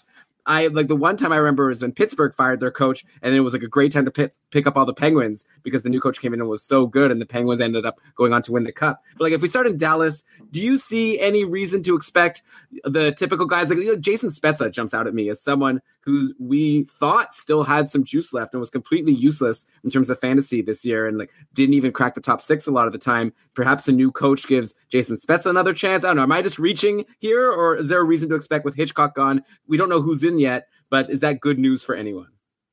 I think that is good news for Jason Spezza. He was inexplicably buried with Ken Hitchcock, even when the Stars needed so much help, were in dire straits. He still wasn't turning to a guy who should be a reliable top 6 scorer still at this point in his career. Not even getting opportunities, getting submarined with his line mates.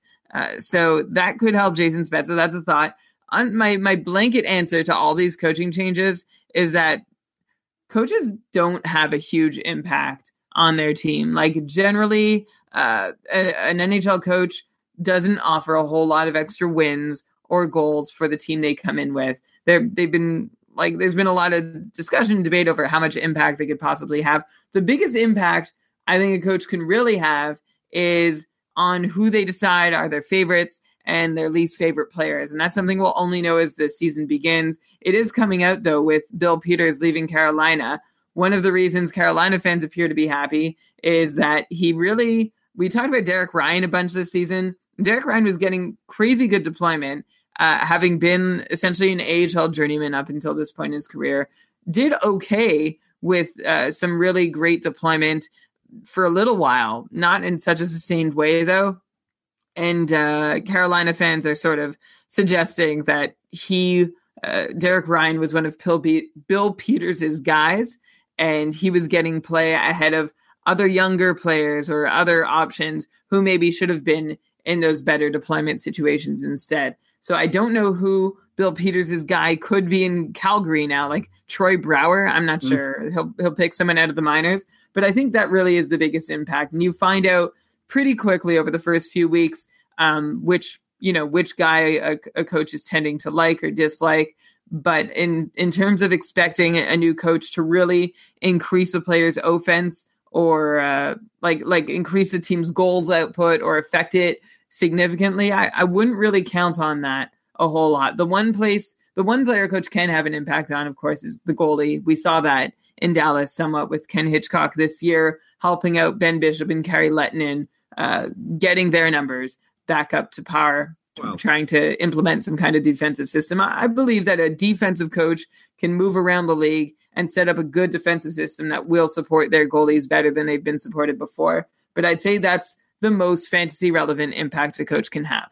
Well, no, but I think I agree with everything you said, except for your final conclusion, because who gets to play on the top line or whatever could give someone a huge fantasy impact. Like it was the Philly coach decision to put Sean Couturier on the top line and top power play, and all of a sudden Sean Couturier is one of the most valuable players in fantasy. So that's like, I understand what you're saying, where a coach isn't going to all of a sudden be able to maybe help the team win a ton of games when the talent level on the team hasn't changed. But I think definitely for an individual player, it can make a big difference. The question is just you have to figure out who it's going to be. And all we could do right now is maybe pinpoint players who might be in line to get a better role. Like, so we mentioned Spezza on Dallas. Maybe it's too late for him. I think one guy that I'm really interested in Carolina is Jeff Skinner, who reminds me a lot of, look at Evander Kane this year on Buffalo. Kane couldn't get onto a really good line. But especially he never got top power play time. So you never saw any power play points from Evander Kane, even though he was valuable in other aspects of fantasy hockey. And I expected his team. And now in San Jose, Kane is on the top power play. His fantasy value is huge. For next year, if Evander Kane stays on San Jose, I like him a lot more than I would have in Buffalo, just because he's going to get you those power play points. And maybe Jeff Skinner is the same thing. He never gets on the top power play in Carolina. I wonder if this really clearly good goal scorer that shoots a lot, I wonder if he gets the opportunity to play with, Sebastian Aho and get prime power play time. And I wonder if that can make a difference. We won't know until we see what happens, but he's a guy who I would assume is going to have his value decreased going to this year because he had a down year after scoring almost 40 goals the year before.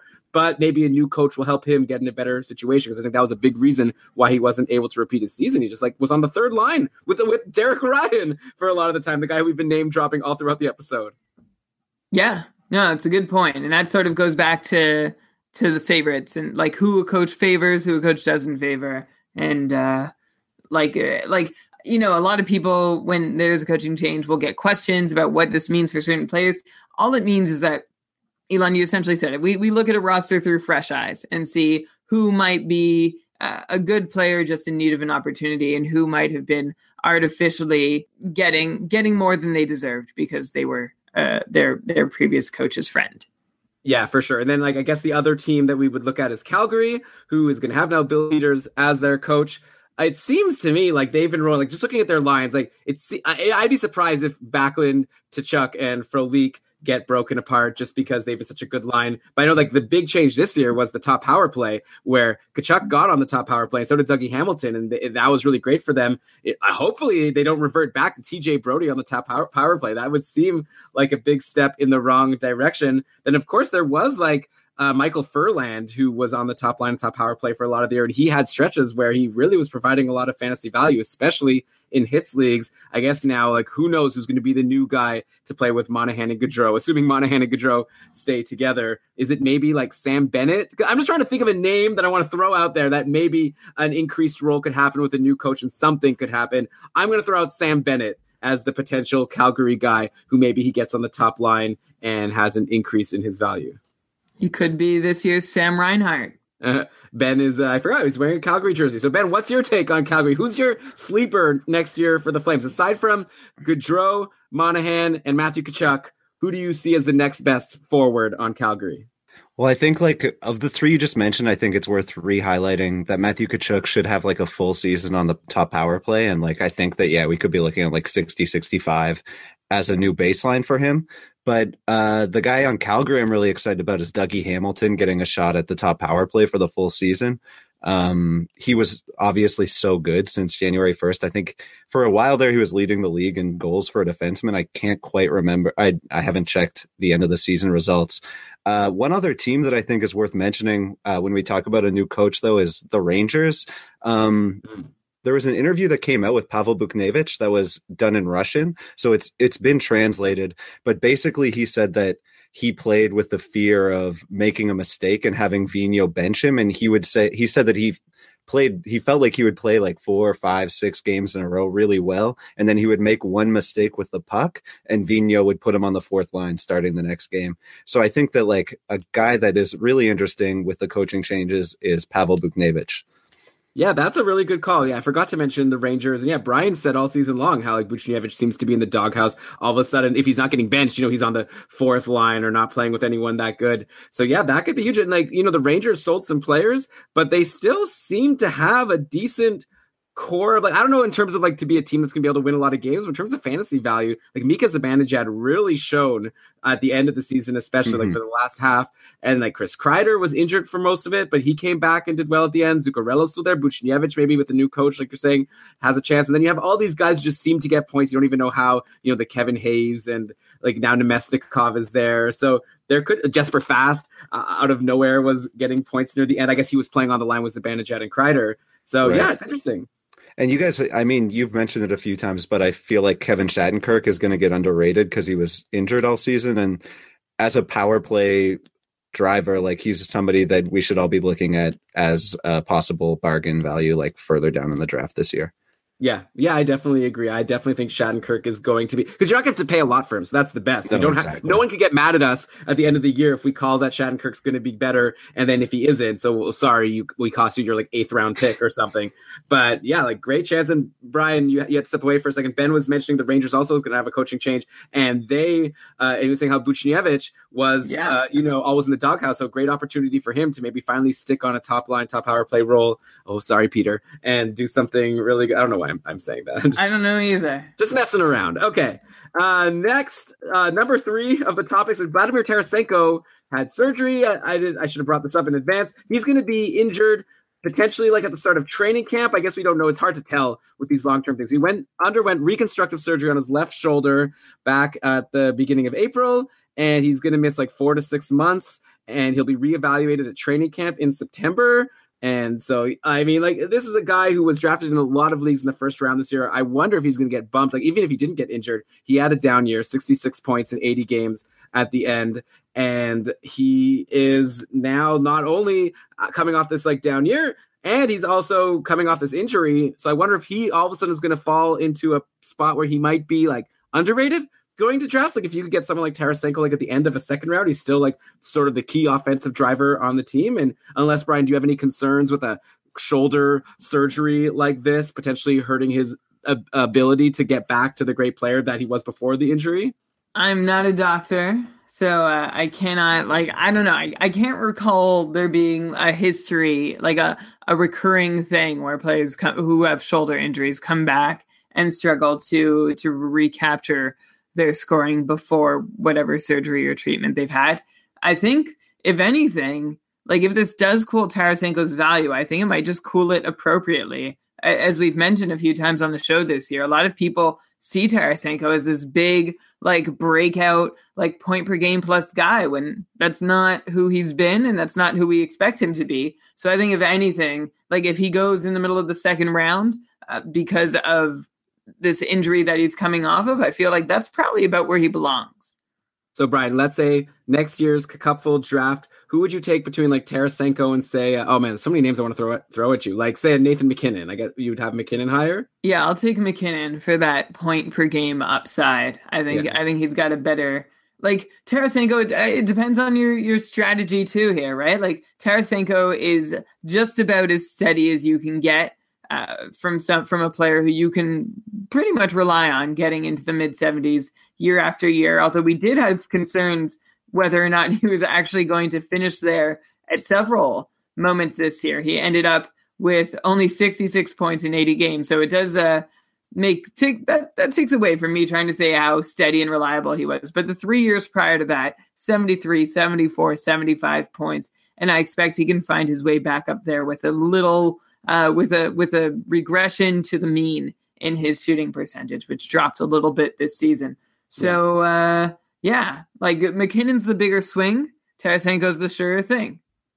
Interesting. Or maybe a lot of people would say at this point, maybe McKinnon's proven that he's a solid, sure thing himself. Of course, then you have position eligibility, which always comes in as a factor. Lots of centers out there. Like, it's very interesting. I'm looking now at our patron rankings. We've ranked 10 players so far. I think after today, either I guess Laine or Burns will come in at number 11. But Tarasenko hasn't even gotten a vote yet. And we're seeing names here that have never been ranked above Tarasenko in the last few years, like McKinnon, Taylor Hall, Blake Wheeler, Brad Marchand. I guess all these guys now.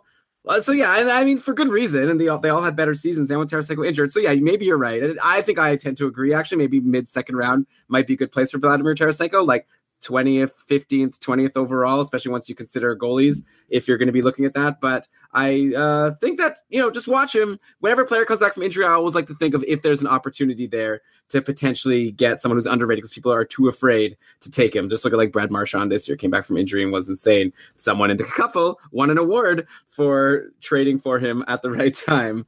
Okay, number 4 here.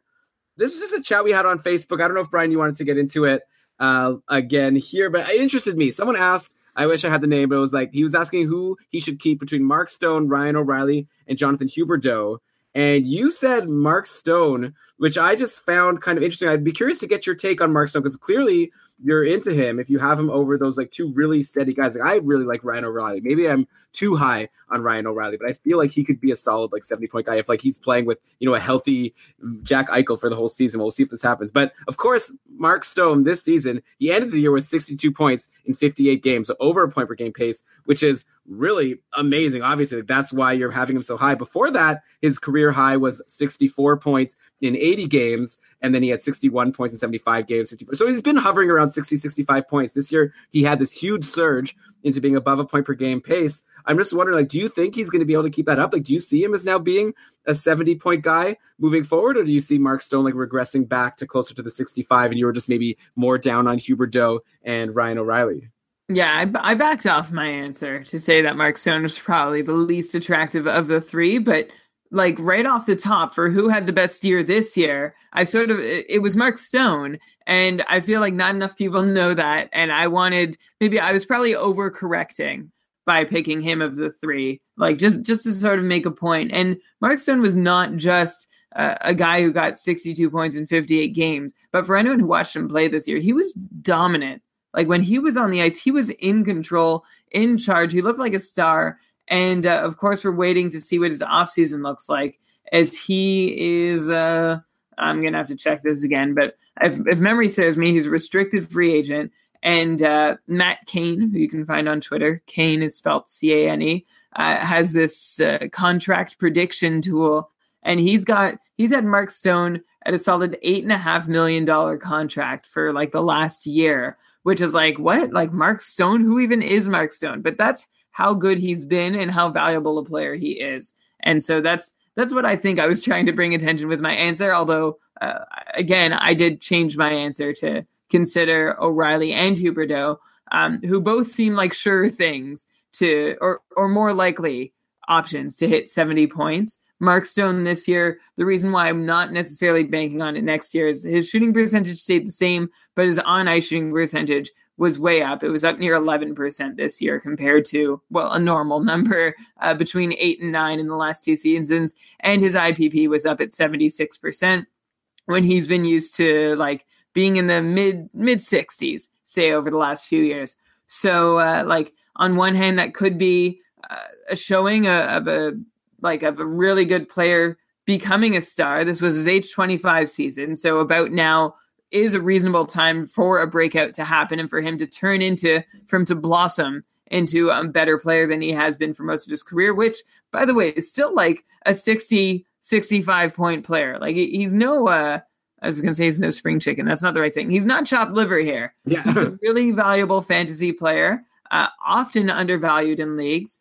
And I was probably wrong, though, to prefer him over both Huberdeau and O'Reilly. I definitely didn't bring it up to rub anything in. We'll see what happens. I think all 3 could end up being very close next year. I just wanted to get a little more insight. One thing I'm a bit concerned about regarding Mark Stone is I feel like Erik Karlsson being on the ice with him. I don't know if you have those numbers available, but I'd imagine, I feel like you don't even need to look it up. I'd imagine a lot of his points came with Erik Karlsson on the ice. And if Erik Karlsson doesn't remain an Ottawa Senator, like if he gets traded at the trade deadline or who knows what's going to happen next year, I can't imagine that could be good for Mark Stone, because Karlsson really does seem to be the driver of offense. And like Mark Stone is great, but if you've got, I don't know, Cody Ceci or I guess Thomas Chabot is decent, but like, we'll see who he's playing with on that top power play and, playing all the big minutes with. I feel like that could make a difference. So that's a little concerning, though. I mean, you have people like Jonathan Huberdeau, who I thought was a lock to stick with Barkov all the time. Then he got bumped to the second line. That obviously hurt him at the end of last year. That he's like a bit of a risky guy just because you don't know where he's going to land in the lineup. So it's tricky. I would take Ryan O'Reilly, but okay, Ben's got a thought. I'm just not really sure why you're backing off the Mark Stone train here, because like O'Reilly, Dustin just pointed out, has like a 64 point max on a season, and Huberdeau had 70, or I can't remember if he hit 70 or just hit 69, but he basically, like, after getting dropped off that first line, he definitely took a fall. So I just feel like Mark Stone is the obvious answer, especially if you want to like take a big swing. Yeah, you're right. You're right. I never backed off of Mark Stone. I stood behind that 100% the whole way through. You're right, though. Like Ryan O'Reilly is not, like, he's just someone who you know is going to be in a really good situation, whereas you don't know that Mark Stone is going to be. And Huberdeau, also, you have to hope that he plays with Barkov. Like, there are pros and cons to each player. Yes. Yeah, I don't know, Ben. You're swinging me back. Now I'm back on Mark Stone's side. The thing is, with a lot of these decisions, we debate so much, and then at the end of the year, they might all be within like a couple points from each other. Like this year, clearly Mark Stone would have been the winner, and no one would have said him going into the season. So that's what makes it fun and challenging. And I think it's easier. Like these keeper decisions are really hard near the end here because you probably, unfortunately, when it's so close, you have a 2/3 chance of getting it wrong, right? Or maybe it'll just end up being even, and it won't matter who you chose. But it's a hard choice. I don't know. Go with your gut. Elon, I'm gonna fill in a detail. You said like maybe he's getting a lot of points, thanks to playing with Erik Karlsson. One of the most amazing things about Mark Stone is that that's not what happened. He the most frequently scoring defenseman I'm trying to phrase this properly. The guys who he scored with while they were on the ice, Cody Ceci and Johnny Oduya. Wow. So if he's putting up over a point per game with those two, this is, of course, at even strength, then he can probably do it with anyone. I'm not concerned if he's not doing it with Karlsson, although being on the power play together, probably helpful. Yeah, well, he had 11 points on the power play this year. So 11 of his 62 points were on the power play. So even if you take him away, he had no power play points, which is crazy, then he would still have 51 points in 58 games, which would be a really good season. So yeah, so I think my point is made here, like that underrated, Mark Stone underrated. He'll be a really good get at the draft for sure, like in fantasy drafts, because he still just does not have that name brand recognition, and he plays for a team that people just assume everybody sucks on. Yeah, well, and also maybe he'll play with Matt Duchene. Like Mike Hoffman might be underrated also at this point. Matt Duchene might be overrated with how he did at the end of the year. Tough to bet a lot on him when he's been a disappointment in the past. A lot of fun stuff to get into. Okay, but I guess we're running out of time. One last thing I wanted to discuss, Brian, was take a quick look at the playoff scoring leaders. No huge surprises here. Crosby's at the top right now, 13 points. It's really hard because different people have played different number of games, and it's such a small sample size. You have like Colton Sissons and Austin Watson there for Nashville with 7 points each. They're in like the 12th and 13th. I guess the one player I wanted to ask about, if there's one guy, is the guy tied with Crosby at the top, Jake Gensel. He did this last year to us, and then we all fell for it, and everyone thought he was going to be so amazing during the regular season after such an amazing playoffs, and he ended with only 48 points in 82 games. Is this going to be deja vu? Like, is Jake Gensel going to once again be the all-star of the playoffs, and then afterwards go back, and then everyone will like draft him in like the 3rd, 4th round of their draft, and then he'll go back to being like a little bit above average, but nothing too special? Or are you seeing something like, I mean, you look at these numbers in the playoffs, I'm seeing a 35.3% shooting percentage. That seems a little high. He did have 5 points in Pittsburgh's win over Philly to tie Crosby for the most points in the playoffs right now. But still, he's in a good spot. Like, he's been getting power play time. I think a lot of it is due to Hornqvist was out for a bit, and then Malkin missed some time, so that helped Gensel get some extra power play time. Are you going to be into more into Gensel after this playoff run if he continues to do this well, or is this more like a fool me once, shame on you, fool me twice, not going to be fooled again type of thing? So first off, we shouldn't discount Jake Gensel's rookie season when you said like he came out of nowhere to be amazing in the playoffs. He had 33 points in 40 games as a 22-year-old rookie in 2016-17.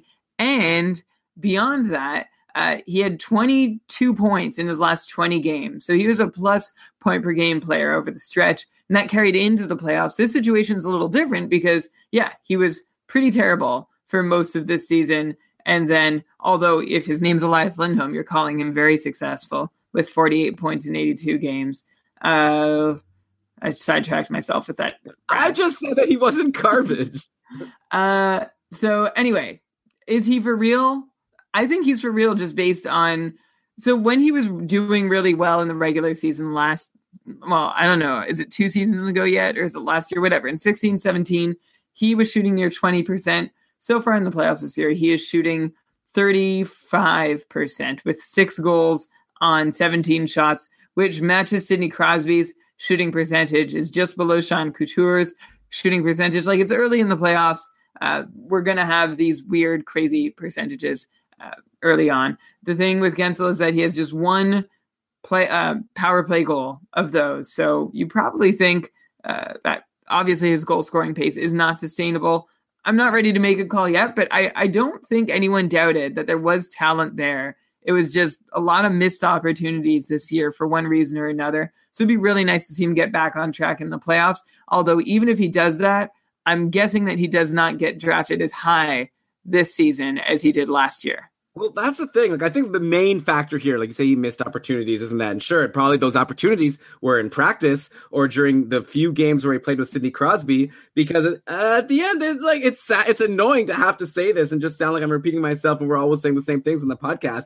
But Jake Guentzel on the first line is so different than Jake Guentzel on the third line. That's where he spent a lot of the season. And now in the playoffs, he's been with Crosby the whole time. Magic is happening. Goals are being scored. So even if that continues all throughout the playoffs, then you go to drafts next year.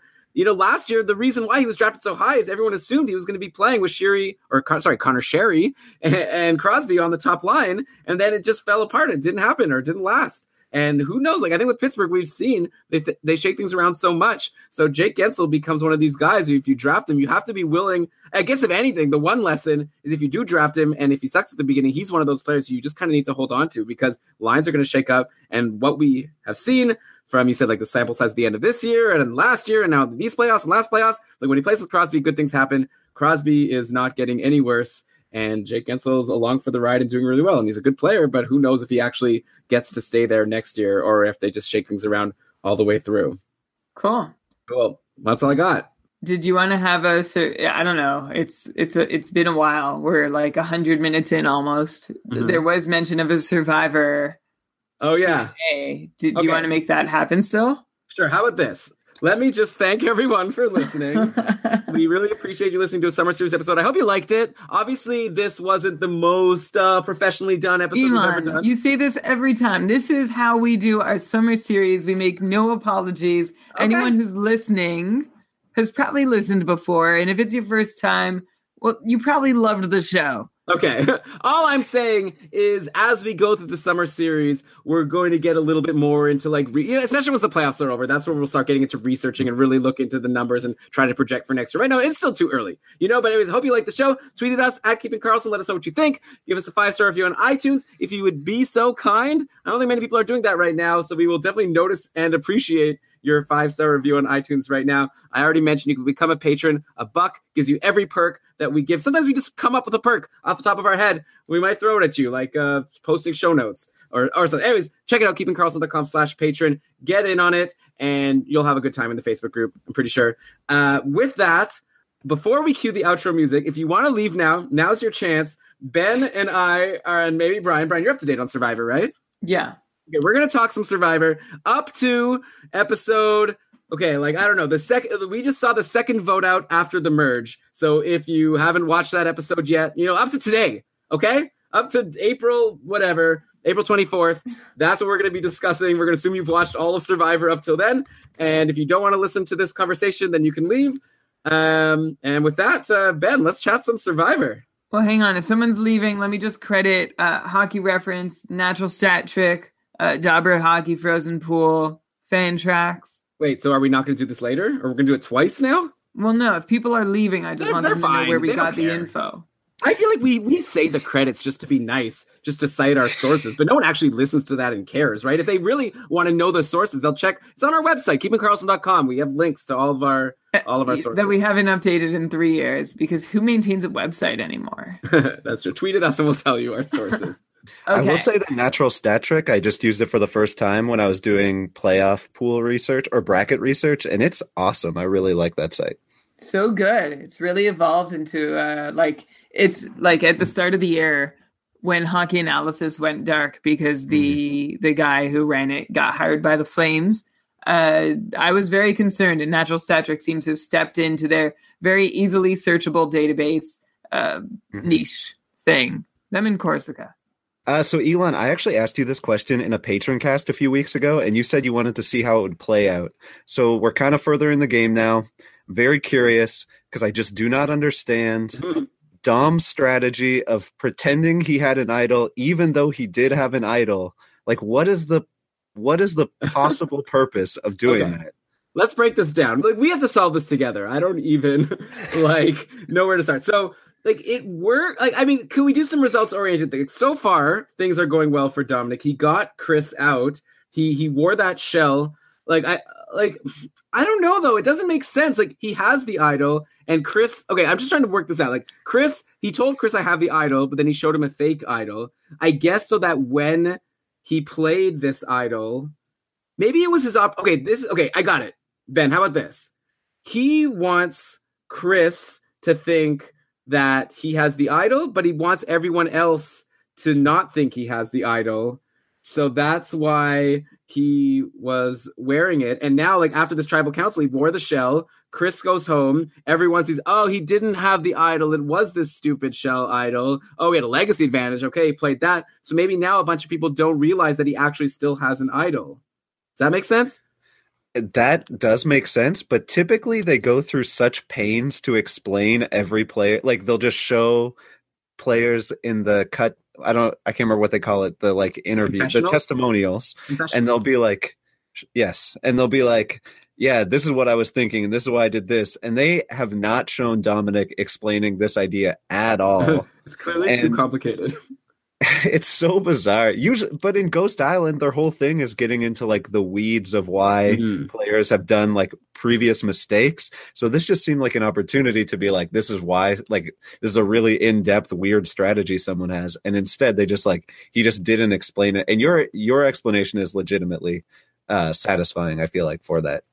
But I'm sure it's not actually the real one. I'm sure the real explanation is Dominic is very excited to play the game. He found an idol early on. He's like all juiced up and excited to play, and then he doesn't go to tribal council. What's he supposed to do? So he goes around making fake. Now he made a fake one. I want to talk about it. Like he I don't know what he's doing, but I think his game is in trouble. Like, I think the main thing that hurt him is Wendell telling Laurel that he has an idol also. So now Laurel, who maybe was cool with working with Wendell and Dominic because, they have one idol, whatever, she could probably take them out. Now, all of a sudden, she sees that both of them have idols. She might be scared and decide to turn on them earlier than she would have. So I think that was a bad thing for Dominic that he couldn't even help. Yeah, I agree. I'm kind of just cheering for Michael now, though. He's just the most fun, and he's had some good moves already, and he's just a kid, and he's the wild card on his own, and he could go on seems like he could go on like a immunity run here.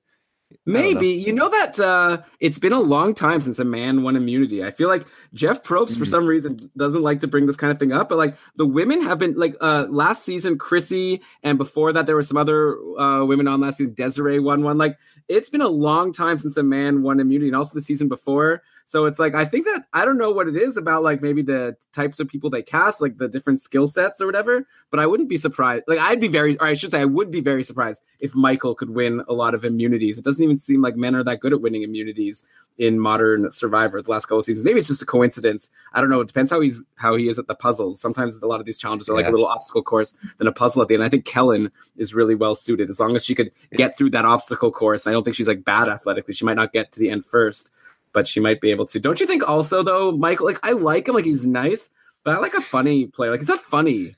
Like, I don't know, he's not giving me anything. So it's hard for me to cheer for him just because he seems like he's kind of boring and nice.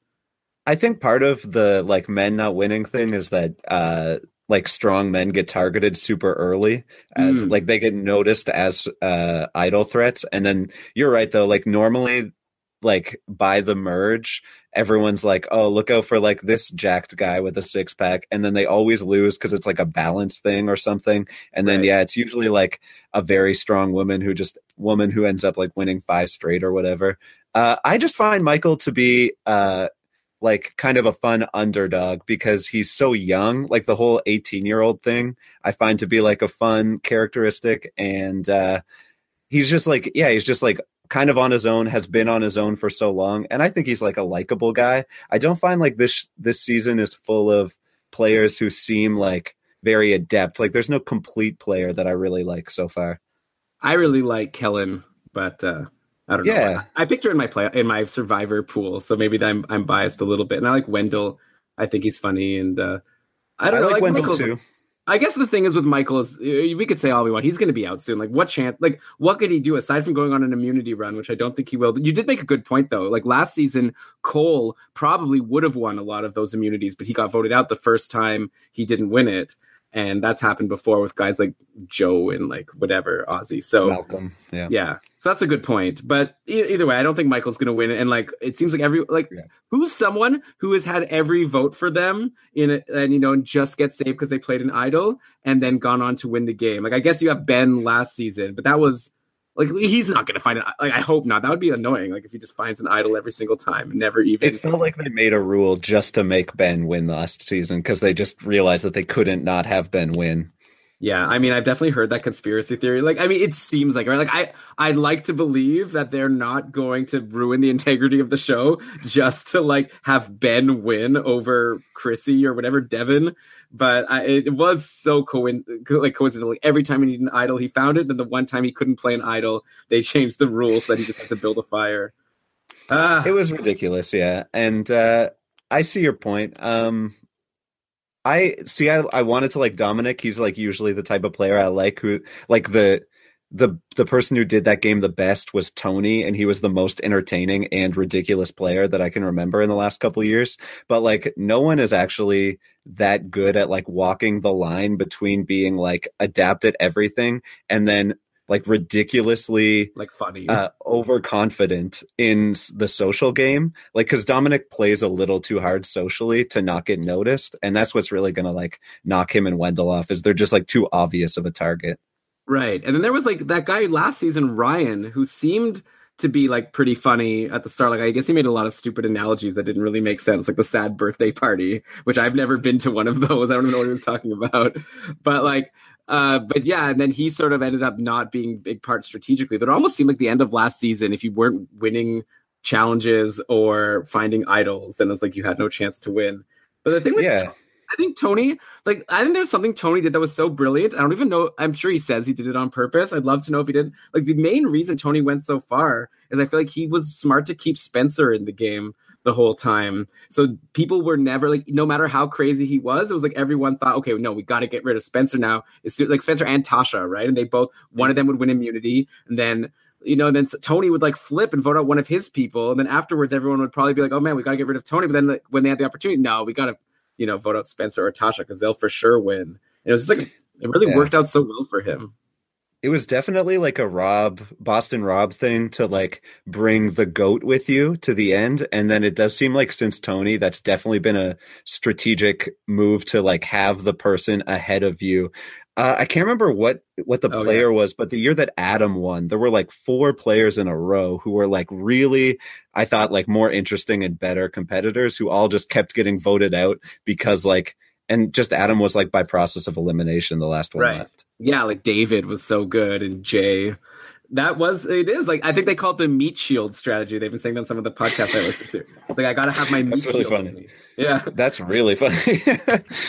But it's true. Like, if you have just the GOATs, if you have just the crappy players left, then that means that you're going to be the one with the target. So you need to sort of be the next best. That's why I think someone like Laurel or Kellen is in a good spot right now. Yeah, I like Laurel's game because she has like a strong alliance, but she also this is a weird year because it's almost like a earlier season where it's like voting blocks as opposed to like straight up alliances. And it really feels like things are just going to they're just going to keep on voting out the strong, like the perceived strong players until it's like you said, like Laurel and Kellen, like people who play a little bit further under the radar. Yeah, that's what I'm hoping for. Anyways, I hope like so far it's actually like, in the edit, they're trying to make it seem like it's all these voting blocks and stuff. But when we actually see the votes, they just vote people out of that original Malolo tribe every single time. True. Yeah. Except for Chris, actually. Like he just was crazy. Shouts out Chris for being like the lunatic in the early, for saying like how off, like not off the cuff were all of those rap bars that he would try and throw off, and he just sounded so lame the whole time. I'm pretty sure they were totally like things he's written and said on every 100%. date. Every person he with drops the same rap on them. And he does the look like, can you believe I just said that? And then I think on the Rob podcast, someone was mentioning how he always just drops random sports players, like athletes' names in the raps and doesn't even make sense. Like, just, I'm doing this, Sammy Sosa, like, blah, blah, blah, blah. He's just the most embarrassing guy. And I was really hoping that he wasn't going to, not using your idol when you have like only 2 times to use it as well. It's just like, it was the dumbest move of the year. Well, not only did he only have 2 times to use it, he also had a guy go and yell that he was voting for him for everyone to hear. Like, he knew that he was getting votes. He was just so, that's the thing with him. He's so confident in himself. He can't even imagine that the plan he lays out isn't going to work. So he didn't care. And then even Dominic played his advantage. So even if Dominic got more votes than him, he would have nobody. I guess he was just so confident that everyone was going to vote out Wendell that he didn't even have to worry about it. He didn't even have a vote himself. It's crazy. He made it about himself. Like, he said, look, they're going to vote for me. You guys have to vote for them. Like, he knew that it was going to be between he and Wendell. So yeah, it's just like the most amount of hubris possible, which I really enjoy watching when people like who are so confident get voted out, which is a fun thing about Ghost Island this year. Yeah, it's definitely happened a lot. Well, Bradley also before was so fun. But okay, this is kind of wild. I wonder how long we've been talking about. So I guess it's only been like 10 minutes. I can't imagine too many people are sticking around. All right, well, I guess we should have some sort of hashtag. How about KK Survivor? If you made it this far, tweet with a hashtag KK Survivor. We'll see if you made it this far. I promise we won't do this again. Brian's already gone. He's probably like asleep by now. I'm still here. You could also just not include this part of the episode. Should I not? But what if someone wants to hear about it? I don't know. Make it a patron bonus. Do a Keeping Karlsson Survivor podcast for the patrons. Right. We could do that. I don't know. No one would want it. If you want it, let us know. All right. Let's end the show. We'll keep this in. Who cares? Summer episode. We warned people. We told them they could leave. Brian, anything else you want to say before we go? No. What did you think of our Survivor chat? Do you think that was good content, or do you think it was like Snore City? I enjoyed it. All right, good.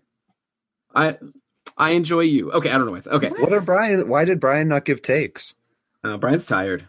Elon knows. Yeah, that's a big part. Also, like, I feel like you guys are both very good at talking about I watch with my wife, and she like we watch it, and then like she wants to talk about it, and like I just like she's like, well, I can't wait to like go to work tomorrow to talk to this person who like actually wants to talk about Survivor with her. I'm not a good Survivor chatter. I'm a good Survivor watcher, but I'm not a good Survivor chatter. What makes you a good watcher? You make like good comments during the show. Yeah. I mean, like, I watch reliably every week. Doesn't that count for something? I guess. Well, I don't know how much that helps Josie, but I guess you can be proud of yourself. Okay, at least give us who do you like this year? Who's your favorite? I'll go back to what Ben was saying about Michael. Like, I definitely want to cheer for him. He is like, he's like so scary as like such like a capable, like good looking young man. Like, he just is like, could like wipe the floor with me and probably like 99% of life situations. It's very intimidating. We should invite him into the cupful and see how he he's does. Just like so earnest about it all though. So that's why, and like he's in such a bad spot, so it's easy to cheer for him in that spot. Like, I want to see him like in his story, of course, like also like, you know, moving to California to do real estate or whatever, like as an 18-year-old, like that's a pretty impressive thing to do. So I feel like he could have like some really good tricks up his sleeve, or just like be really skilled. And I want him to be able to stick around and use those skills. Well, hopefully people listening to this tomorrow will already realize, like, you know, won't already have just seen him voted out, as I think he's the number one bet on the board. If he doesn't win, possible. Yeah. Hashtag bring Brian's wife on the podcast to talk Survivor 2018. Should this be a summer series thing every for the next cup at least one more before the Survivor season's over? Maybe we could have another Survivor chat. We got to figure out what we're going to do for the next episode. Okay, this is still like the live main show that's going out to all of our listeners, which is kind of crazy. This is like definitely Patron Cast-esque, just like blabbing for a while with no plans to edit. But okay, I'm going to say bye. I had fun. Nice chatting with you, Brian. Nice chatting with you, Ben. Jade, thanks again for coming on the show. I doubt she listened this far once we got into the Survivor chat. And yeah, we'll be back at you guys with another episode in a couple of weeks. And Brian, what should they do until then? Are you busy typing? No, that's Ben. But until then, keep on keeping Carlson. Bye.